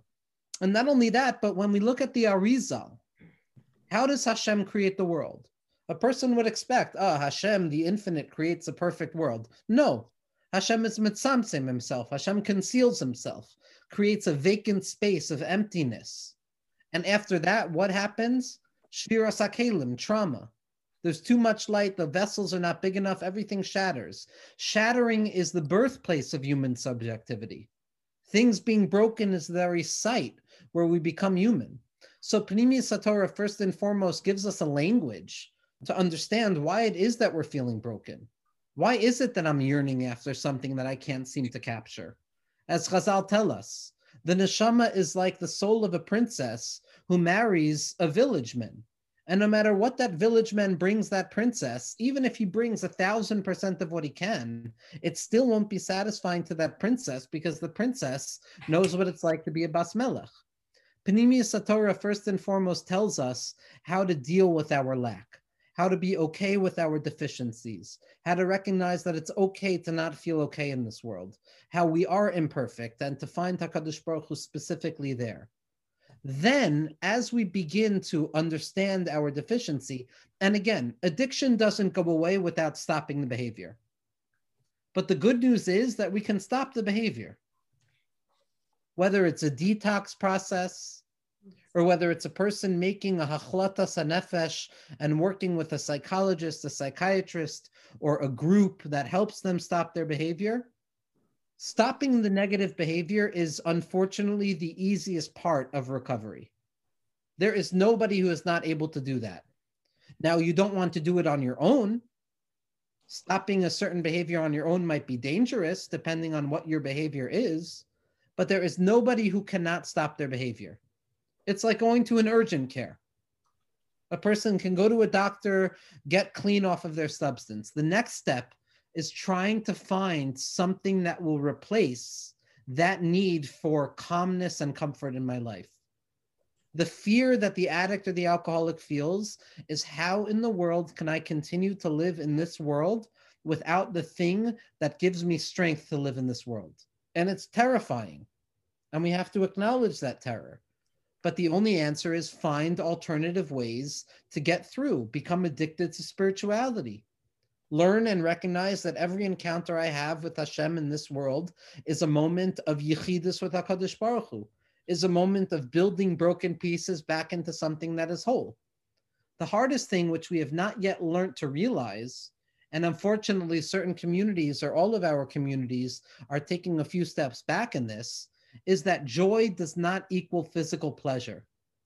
As long as we feel that joy and physical pleasure are synonyms, we will never be able to break free from our addictions. But the moment we learn that this life is not about physical pleasure, and that I can encounter the deepest level of joy, specifically when I negate pleasure, when I say no to what my body wants, we will not be able to fully embrace the world of recovery. Surprisingly, I think the tzaddik that has the most to say about this is the Chazon Ish. Chazon Ish says that there's really only one negative character trait. There's not a lot of bad midos, there's only one bad midah. And that negative midah is haznacha sachayim lezerem hativi, the abandonment of life to the natural proclivity of the body. If I give in to whatever my body wants, I will never be a free person. But the moment I learn to say no to myself, the moment I learn to overcome myself, the moment I learn the Meforshim on Ezehu Gibor HaKovesh Es Yitzro, who is strong, he or she who overcomes their desire, at that moment I learn the sweet pleasure that Rav Hutner describes in the language of the Chazon Ish as the sweet pleasure of nitzachon, of being victorious over my drives. That's the hardest thing. In order to be Ovdei Hashem, in order to be healthy people, we need to learn how to find joy and comfort in this world without the pleasures of the body. Joey, let's go back. Let's go back. The guy is sitting in the recovery. He's in the bottom of the pit. What are we saying to him, or what are you saying to him that's pulling him and giving him that feeling that I could let go? And he wants to let go. Hashem is with you, and you have enough that you need in order to survive already. You have enough. You are enough. Your soul is enough. Your mind is enough. And once we get rid of that thought that we need this absolute action or substance to survive, we can learn to uncover within ourselves enoughness. We can learn to draw HaKadosh Baruch Hu into our lives. And when we can learn to take pleasure with HaKadosh Baruch Hu into our lives, we're no longer going to seek out the pleasures of the flesh. We're no longer going to seek out the pleasures of intoxication. But this all is built upon our willingness to accept that things are not okay sometimes. My favorite teaching in the world is from the Beis Yaakov of Ishbitz. The Beis Yaakov of Ishbitz writes in Parshas Noach, why is it that a drunken individual is not allowed to daven? Why can't an intoxicated individual pray? Because Chazal tell us that to be intoxicated means that I think the whole world is perfect. Dome alai kekola olam kameshor. It seems that the world is perfect. And davening and a sense of perfection are polar opposites to one another. I daven to Hashem specifically because I'm imperfect. When I learn to accept my imperfections, when I learn to take a moment of doubt, and instead of being anxious, to draw Hashem into that moment and transform it into a moment of Emunah, in that moment I become shikar on HaKadosh Baruch Hu. I become intoxicated with the light of Hashem. Does my body feel as good? No, but we're not children. We have to get over the need to feel good physically. You're saying a huge chiddush. You're saying the reason why a person is not supposed to daven when it's shikar, because when you're shikar, you feel a wholeness of yourself and you feel certain contentment, so you don't have that devekus in Hashem. Devekus in Hashem is absolutely built upon our sense that we're not Hashem, which means we're imperfect. You're right. So the opposite, the polar opposite of tefillah is feeling perfection. We need to get rid of this word perfection, mamish. We have to get rid of the word perfection completely. It's not something. Shleimus, and even shleimus, even if we reach shleimus, we can all look up in the room that we're sitting in right now and see a ceiling, but that ceiling is just the ceiling versus the room I'm in right now, but it's the floor of the room above me. The moment the Jewish person thinks that they've become perfect is the moment the Jewish person is like God. And the moment the Jewish person is like God is the moment they're Oved Avodah Zarah. Okay, we have another live question. Let's go. You're on live. So first of all, I want to say thank you to Rav Asher, Coach Menachem, Rabbi Joey. Hashem should continue to give you the koach to help all of Klal Yisrael. Amen. Amen. So my question's as follows. Where's the line between being a perfectionist and doing the most I can do, like to do the most hishtadlus I can do in a particular situation? How do I know if that's like getting into the sugya of perfectionism or if it's just me doing the best I can? It's a great question. And ultimately, there's no specific answer to this. It's an answer that's going to be true according to each and every person, according to what they know of themselves. Each person is a universe in the world of HaKadosh Baruch Hu, and no other person can come along.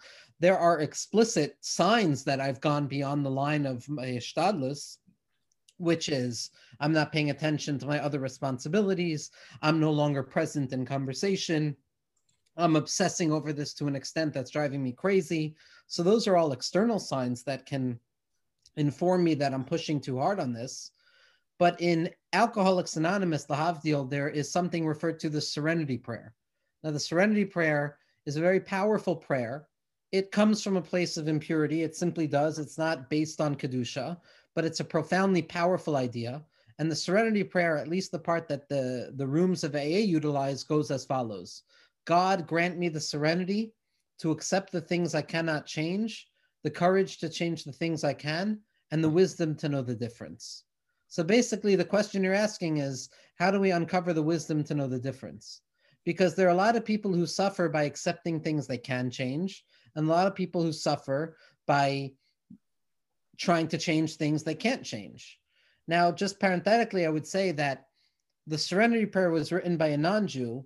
Rav Kook wrote a Serenity Prayer that was a little bit different. Mamish, almost the same exact language, but it goes as follows. It says, HaKadosh Baruch Hu, grant me the ability to fix the things I can fix, the wisdom to understand the things I can't fix, and the wisdom to know the difference. A person has to do their hishtadlus. A person has to understand that deracheha darchei noam, v'chol nesivaseha shalom.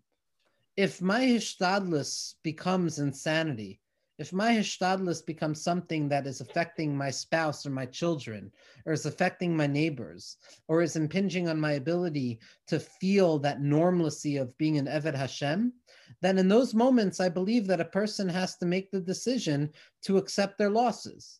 Now, the benefit of having a Rebbe to ask is asking your Rebbe, right? If my hishtadlus is beyond the line or beneath the line, sometimes that's what we have to ask Eitzah for. But for anybody who doesn't know how to ask Eitzah, or anybody who's not blessed to have a Rebbe that they ask, Avodas Hashem is not meant to make us unhappy or crazy. Choy katoiv lehetiv.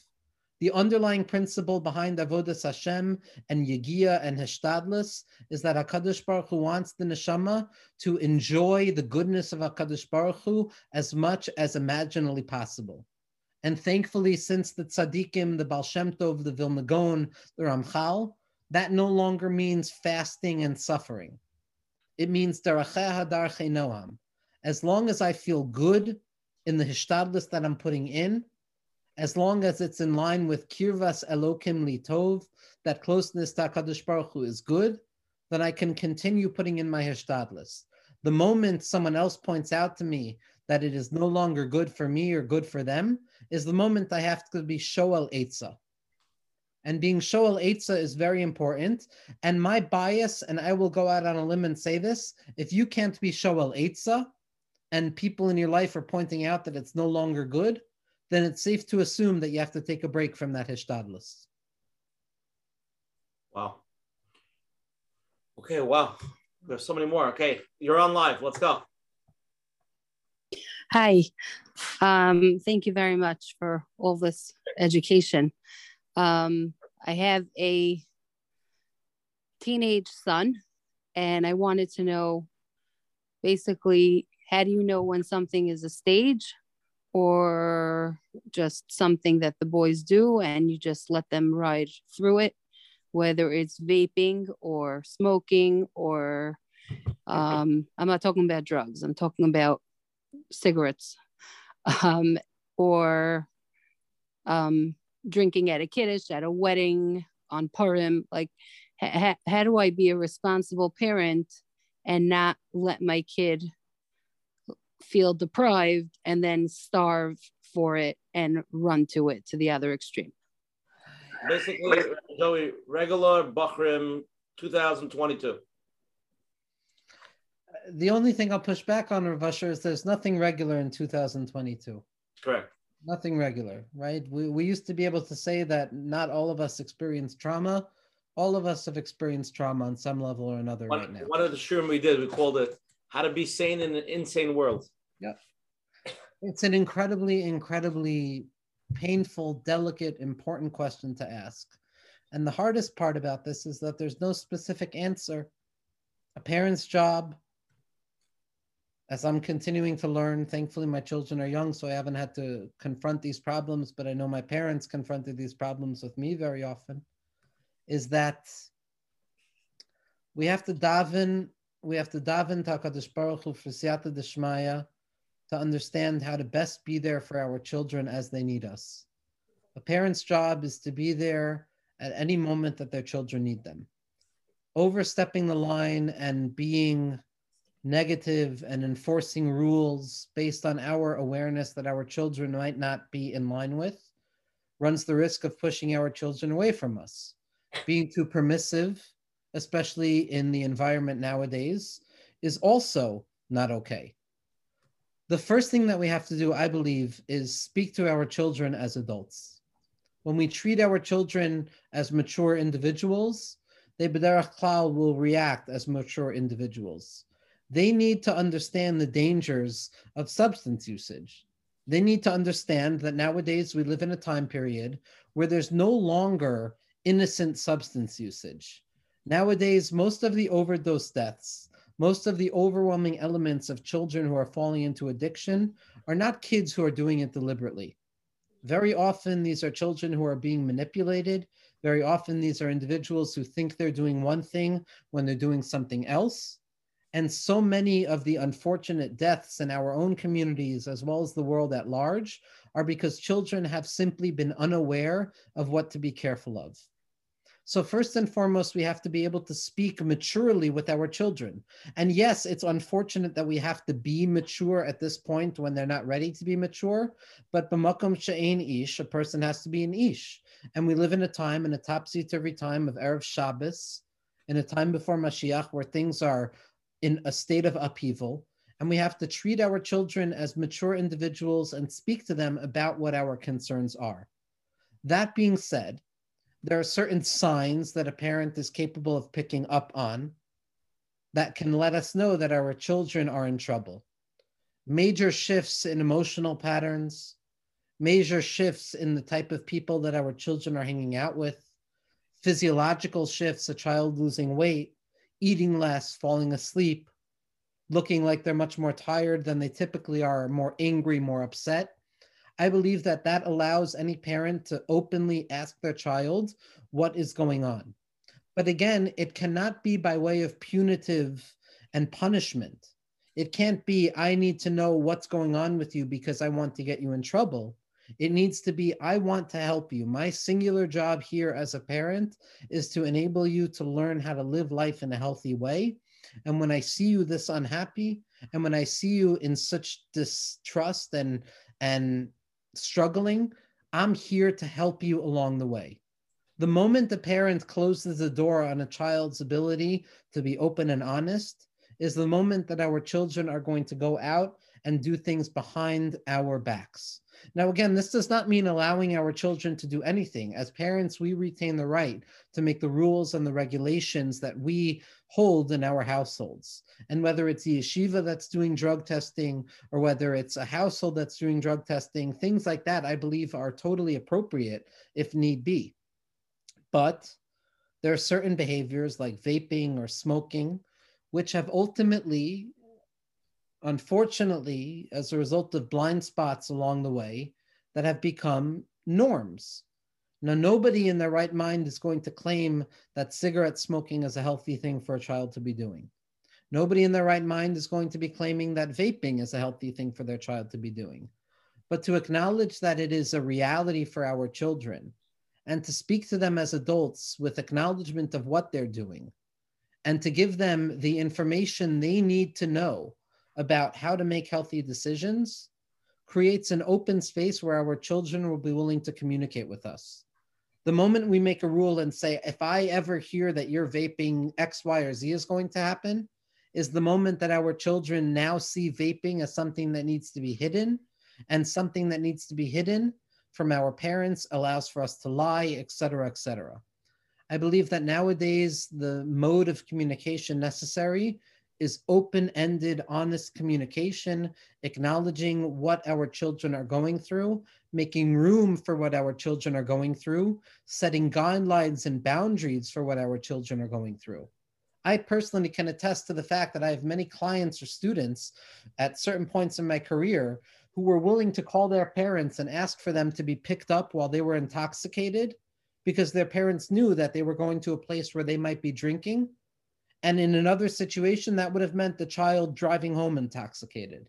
Now, is it ideal? Absolutely not. But we have to let go of the ideal.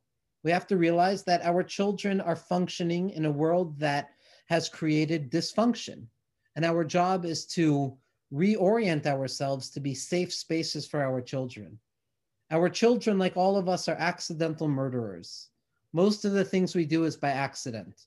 And like the Torah teaches us, when somebody kills by accident, there's something called an Ir Miklat, a city of refuge, a safe place that they can run to where they'll no longer be chased, where they'll feel safe and they're able to admit to what they've done without fear of being judged.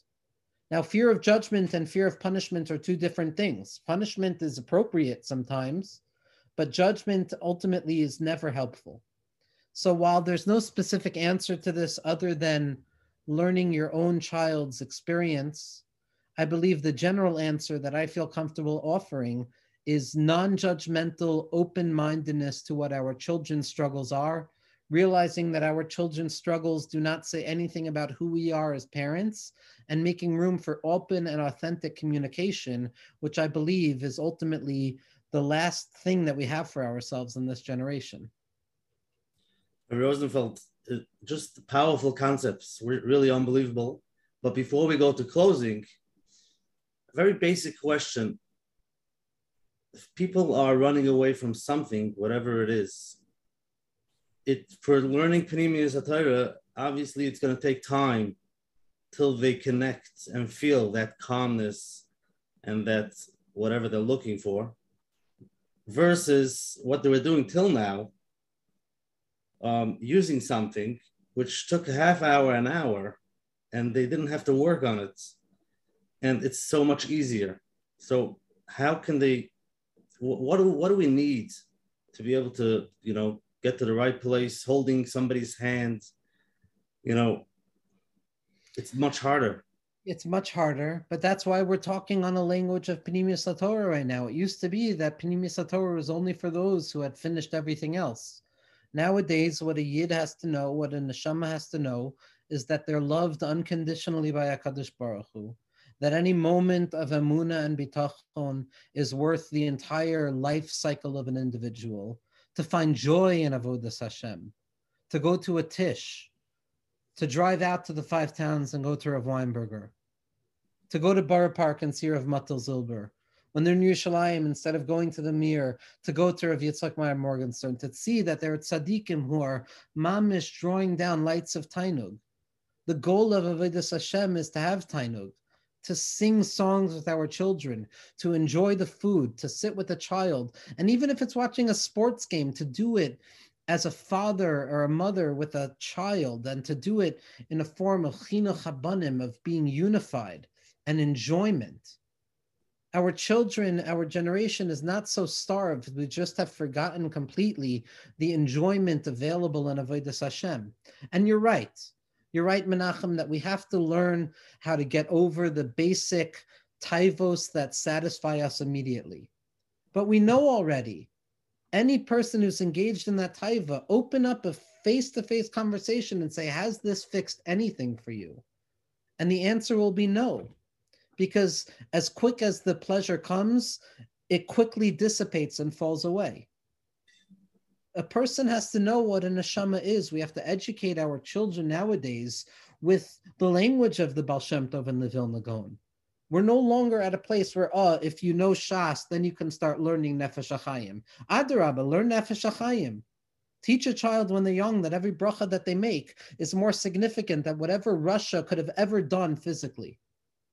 That every moment of Avodas Hashem, every nekuda and emunah and bitachon is worth the entire world. We also have dips and we have food and we have kosher bacon, for crying out loud, right? We live in a time where tainug is available to us, but the person has to be mechunach themselves, and it's not so hard. It's not so hard to get over immediate gratification when you truly talk to a person and say, where has immediate gratification gotten you? Teach a person to wait for pleasure, and they'll find that pleasure and they'll be willing to wait.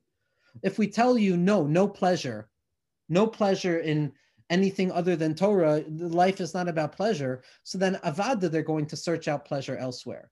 But when we say, no, life is about pleasure, but find pleasure in Torah, find pleasure in Jewish music, find pleasure in Tishin, find pleasure in Smachos, find pleasure in Shabbatonim, find pleasure in learning exciting Torah, learning what Yosef was struggling with. A child will say, oh my goodness, Yosef? I never knew. This is what I'm struggling with. I thought I have no access to the Beis Medrash. Yosef HaTzadik struggled with this. It's a different story. Tell stories of tzaddikim, to read the books of tzaddikim. We have to replace pleasure with pleasure. The neshama will never be satisfied without pleasure. We have to just learn how to reorient ourselves to pleasure. But you're absolutely right. Savlanut is imperative.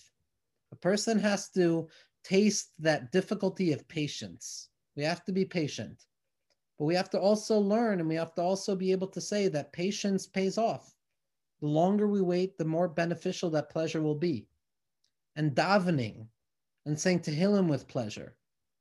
Our tzaddikim told us that the kiyum of Torah Lishma is learning with pleasure. We're in a zman of shovavim.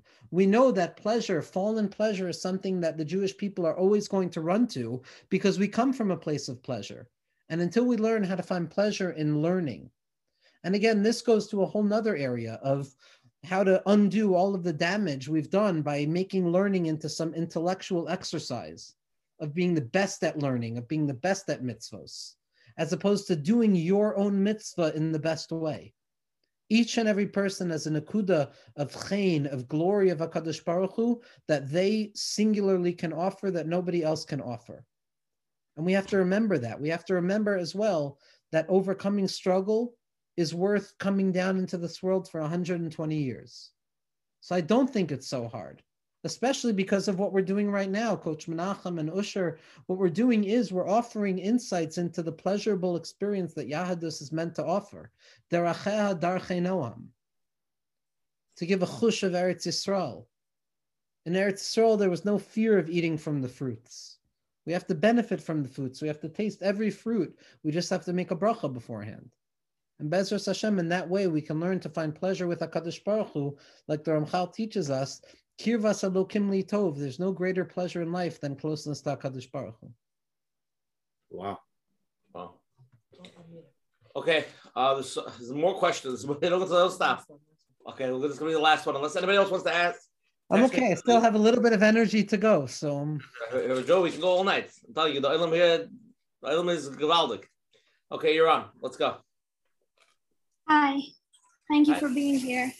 I'm a very sensitive individual. I feel everything on a very deep level. And I feel like that I'm constantly in a space of yearning for something that is here. The darkness is the light. How do I go about quenching my thirst in this paradox? Like in a moment, I can feel intense darkness. And then in the next 30 seconds, I feel such liberating light. And this is what happens. And I'm very young still. And this is what happens in my day-to-day not even, I mean, in every single moment that I live, this is what happens. It's a very powerful question. It's a beautiful question. And ashrecha, however young you are, to be able to put your spiritual experience into language like this. So first off, I'll start off with how to remove the difficulty that such an experience might come with. My bias is that souls that are more sensitive, and we're all sensitive, it's just a matter of how sensitive we're open to being, but souls that are more sensitive have a tendency to seek out relief when life gets too overwhelming. That those of us who find ourselves in a space of addiction, very often it is because of a hypersensitivity to the world. And so the first eitzah is to learn to relax. It's to learn to take a deep breath and to learn that not everything needs to be so intense. And that HaKadosh Baruch Hu wants us to be neshamos and gufim.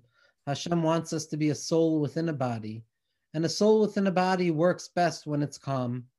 And when we come to the highest point of the week, when we come to Shalosh Shudas on Shabbos, the thing we ask HaKadosh Baruch Hu for at Mincha is Menuchas Emes She'atarot Zeba. We want Menuchas HaNefesh. We want calmness of the spirit. We don't want to live in extremes. Like the Rambam tells us in Shmona Prakim and throughout Yesodei HaTorah, that the middle path is the calmest path. Not to be in one extreme or the other, not to be too high or too low, not to be too close to HaKadosh Baruch Hu or too distant, but to rather find HaKadosh Baruch Hu in the silent middle path. But what you're describing on a deeper level is something incredibly potent, that tzaddikim tell us that the Jewish soul always operates between two polar opposite expressions, Ratza v'Shov, running forward to HaKadosh Baruch Hu and retreating away from HaKadosh Baruch Hu, running towards the infinite light of HaKadosh Baruch Hu and retreating back into the silence of mundane experience. And as Rabbi Nachman teaches us in the sixth teaching of Likutei Moharan, that it's not enough to be an expert in one of those paths, but a person has to become an expert in both paths. We have to be an expert of running and cleaving to HaKadosh Baruch Hu, and we have to be experts in what it means to retreat away from HaKadosh Baruch Hu. What a person has to try and understand, and especially in line with what your question is asking, is Shavisi Hashem L'negdi Tamid. That the first halacha that Ramah brings down, and the Vilna Gaon points out, that this is the Iker Maila of Tzadikim, is Shavisi Hashem L'negdi Tamid. I place HaKadosh Baruch Hu in front of me always. Shavisi. The Baal Shem Tov HaKadosh points out that the language of Shivisi, I place HaKadosh Baruch Hu in front of me always, also means Shivui, equanimity. Shavisi is equanimity. It means that when I have Hashem in my life, I am okay no matter what. Whether things are profoundly exciting, whether things are profoundly overwhelming, whether I'm happy, whether I'm sad, I have a baseline where I am okay with Hashem. And when we develop that baseline, we will realize that we don't have to pay attention so much to what the Sfarim would refer to as hispa'alus, as ecstasy or despondency, and rather we have to learn how to uncover that quiet, silent, but sturdy presence of HaKadosh Baruch Hu in my life no matter what. Something that is very helpful for this is learning how to daven slowly, how to say Kapitlach of Tehillim slowly, when I feel most excited to hold myself back, and when I feel most low to push myself forward, and to ultimately come to a belief that Hashem is with me no matter what, whether I'm feeling things intensely or not. And in that way, a person will uncover the secret of Shivisi Hashem L'negdi Tamid, that the main way of serving HaKadosh Baruch Hu is on a level of equanimity. Good, bad, ugly, beautiful, it's all the same to me. I'm calm, I'm taking a deep breath. Learning how to breathe is also very important in these scenarios. Learning how to inhale, how to hold the breath, and how to exhale. The neshama is breath. And when we slowly but surely learn how to develop a calm state of experience with the neshama, we don't get too moved one way or the other. Be'ezras Hashem. It's a very powerful question, though. Joey, we got to 0 questions from the emails. So I think that was a great opening.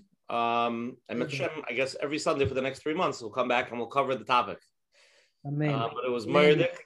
Thank you so much for the opportunity. One second. We're going to go to closing. And if you can leave the oil with a bissel chizuk, we're just going to wrap it up over here. I'll have a lot more questions than people. So anybody who sent a question I didn't get to, I apologize. And people that emailed, we didn't even touch them. So I guess from Joey, you're a little bit on the hook to come back again. I'm just letting you know. Hineni. Okay, so first I want to give I'll a end good with, I'll end with my I'm ready. Joey, give me a sec. Me, Menachem, you. So first of all, I want to give a gross hashkoyach to Joey Rosenfeld for coming on tonight and give a tremendous chizuk to Oilam. I'm getting text. Oilam was loving it. It was like next level. I don't think we've got you down all the way from cloud 9. We're probably like cloud 7. I think we did something, but we got to really work on this. Again, tonight's shir we're learning a schus of Joey Rosenfeld's grandmother was just up to this Thursday, Esther Tova Bas Meir. I mentioned there was over 1,000 people here tonight, and thousands of people that will listen to it. Should be a big schus for Neshama. And if anybody wants to join the WhatsApp, get the flyers every Sunday and post them and send them out, please WhatsApp me at 848-525-0066. And I'll be glad to, or you can go to menachembernfeld.com and you can sign up for his weekly email. You get the flyers every week and spread the word, join, jump in. Again, if anybody who's here the first time, every Sunday night at 9:30 Eastern time on this Zoom share, we have tremendous speakers, rabbanim, therapists, topics. Sometimes you have mashpiyas, you have therapists. You know, we mix them all up. We put them together. Whatever it is, we make it happen. Next Sunday, January 23rd, we have an amazing show with Reb David Becker, who's actually a friend of mine from Lakewood. Amazing person. He's considered to be the master in ADHD. We're talking about mastering ADHD, learning to survive and thrive with ADHD across the lifespan. It's going to be an amazing, powerful program. Please, as this relates to a lot of people, please let people know about it. It's a very, very important topic. And tremendous chizuk to come on and to really hear from him. Everything's recorded. Michelle will be on menachembernfeld.com. If anybody has any questions, please email at coachmenachem@gmail.com.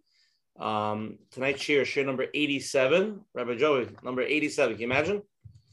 And it's all recorded. And at Shem, you can call the phone line. We have our own phone line. You can listen to it at 848. What? Yakar mi Paz. Paz is Gematria 87. Okay, good. I was nervous about that. Recorded Shirim. You can listen to it on the phone at 848-777-GROW. Thank you to advertising sponsors, the Lakewood Scoop, Rabbi Yaniv Chazak, and Chayla Kaufman Shul Summer from JCN. And let's go to closing. First, we'll go to Coach Menachem, and then you, Reb Joey, and let's wrap it up. Rabbi Rosenfeld, I mamash have to give you a big shkoyach. I think this is only the beginning. We're just hearing the beginning, and you know we could spend hours and hours, and I'm sure you'll share with us soon where we can go to hear your lectures, where you have them up. But it's just amazing ideas, really fascinating, and to come to the ultimate emunah and bitachon that no matter where I am, no matter what's going on, this is what Hashem wants from me, and to be able to connect and become closer to Hashem. And yes, I do think it does take work, but when you start learning about it and you start seeing what it is, it changes lives, and it's really unbelievable, and I really enjoyed tonight. So thank you very much for being with us tonight. Joey, two things. First of all, people are asking, you have a shir, you have a channel, you have an email address, they want your cell phone number, your home address, your social security number. They want all that. That's number one. And number two, before you go, what do you think there's so many people that come in on a Sunday night, they could be doing who knows what, right? Drinking, smoking, alcohol, and they spend vaping, and they spend the night here. And what do you think there's so many, there's over 1,000 people here tonight, which thousands will listen to it. So answer question one or two, and then let's go to closing. I'll start with number one. Number one is Baruch Hashem, since moving to St. Louis, where there's been less of a face-to-face encounter, my Eishes Chayil has pushed me to start giving shirim. We were using Zoom 3 years before COVID, so Baruch Hashem, I have almost 200 shirim, different series on the inner world of addiction, anxiety, the Leshem, Rav Kook, Rav Itchemeyer Morgenstern, Ishbitz. That can all be found on YouTube under Joey Rosenfeld. There's also a podcast, which is on all podcast platforms, which is Inward with Rabbi Joey Rosenfeld. I also, on the side, have a private practice, and that is, my email address or anything like that can be found online. In terms of the second question, I think it's a davar pashut. I think it's a davar pashut that as we get closer to Vias HaMashiach, Nishmas Yisrael are coming closer to the understanding of what we truly need to satisfy our cravings. And the more and more Klal Yisrael struggle with external addictions, lo aleinu. It's more of a sign that the neshama is getting hungrier and hungrier, and that we're yearning for more and more. And that our souls are souls of chaos sometimes, that we want more than what we've been offered. And we have to begin to learn a new language. Rav Yerucham Levavitz of Mir used to say all the time that there's no greater secret in the Torah than understanding the self. And he says that just like Avram Avinu alav hashalom learned the entire Torah from his two kidneys, Meshtei Klayos, so too each and every person is the greatest perush imaginable on the Torah itself. That ha'adam hu ha'perush hachi tov shebetorah, that the person's heart themselves is the greatest explanation of the Torah. And the more we come to understand that a Torah is medicine for us, the more we're going to come seeking it out. So I don't think it's a chiddush. Menachem, Rav Usher, what you guys have set up is you've set up a nachal. You've set up a nachal Neveah Makor Chachma, a spring that is irrigated with life-giving waters. And it's no wonder that those who feel brokenhearted and sick are coming to find their medicine, especially on a Sunday night.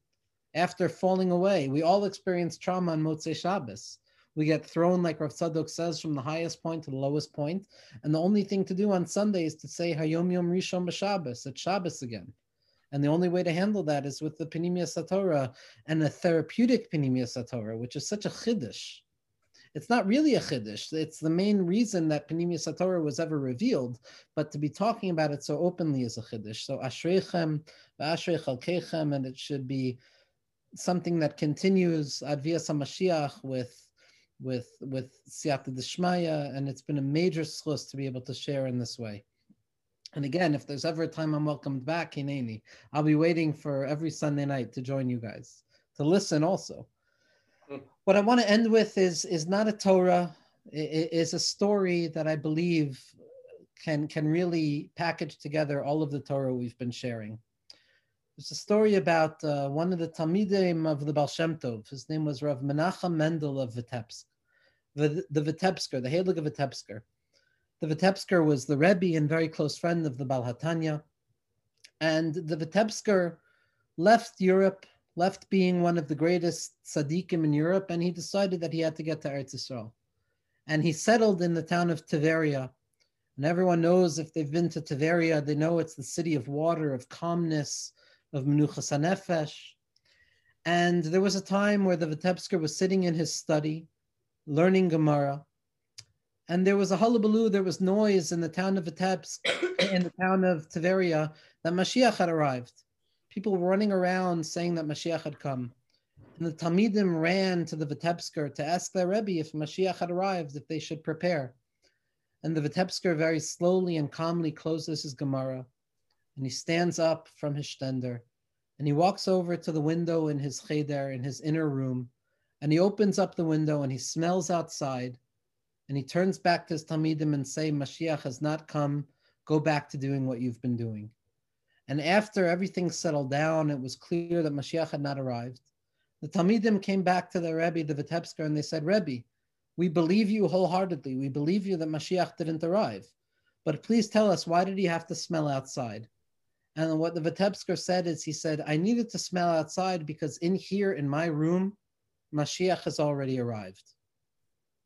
When a person is present, with what they're doing, when a person is present with their spouse, with their child, with their coworker, with their food, with their Gemara, with their Sefer, with their Kapitel Tehillim, with the song that they're listening to, Mashiach has come for them. Mindfulness, presence, awareness that HaKadosh Baruch Hu is here with me in this moment, that's Mashiach coming for all of us. As the Baal Shem Tov taught us, Karve el Nafshi Gi'ala, that there's a collective geula that we're experiencing in the parshios that we read right now, but there's also the individual redemption that takes place moment by moment, day by day, where we scream out to Hashem from our own personal exile, and we cry out for redemption. Every moment of calmness is redemption. Every word of tefillah with kavanah is redemption. Every smile instead of a frown is redemption. Every willingness to be patient instead of getting angry is redemption. And Mashiach can come for us at every moment of our lives.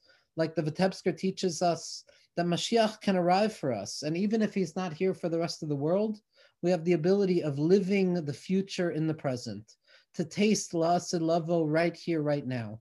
That is the promise for every Yid. That is the promise of every neshama, to drink from the waters of Olam Haba that are dripping down into our world right now, so that we no longer have to wait for things to be okay in order to be okay, but we can close our eyes and take a deep breath, and whatever is going on, we can say, HaKadosh Baruch Hu, I'm okay with you right now. Hakol B'Seder, everything is okay. And in that way, we can learn to find Hashem even in exile. And when we transform exile into redemption, that brings the greatest amount of pleasure to HaKadosh Baruch Hu imaginable. Be'ezras Hashem. Joey, wow. That's all I can say. What is that gematria? Thank you very much for coming. It was Meredith. Hashem will come again. And Meredith. See everybody next week. Same time, same place. Take care. Bye-bye. Hi, it's Coach Menachem here. If you enjoyed, please consider supporting us with a small monthly donation to help sustain the future episodes. And it will be greatly appreciated. Thank you in advance.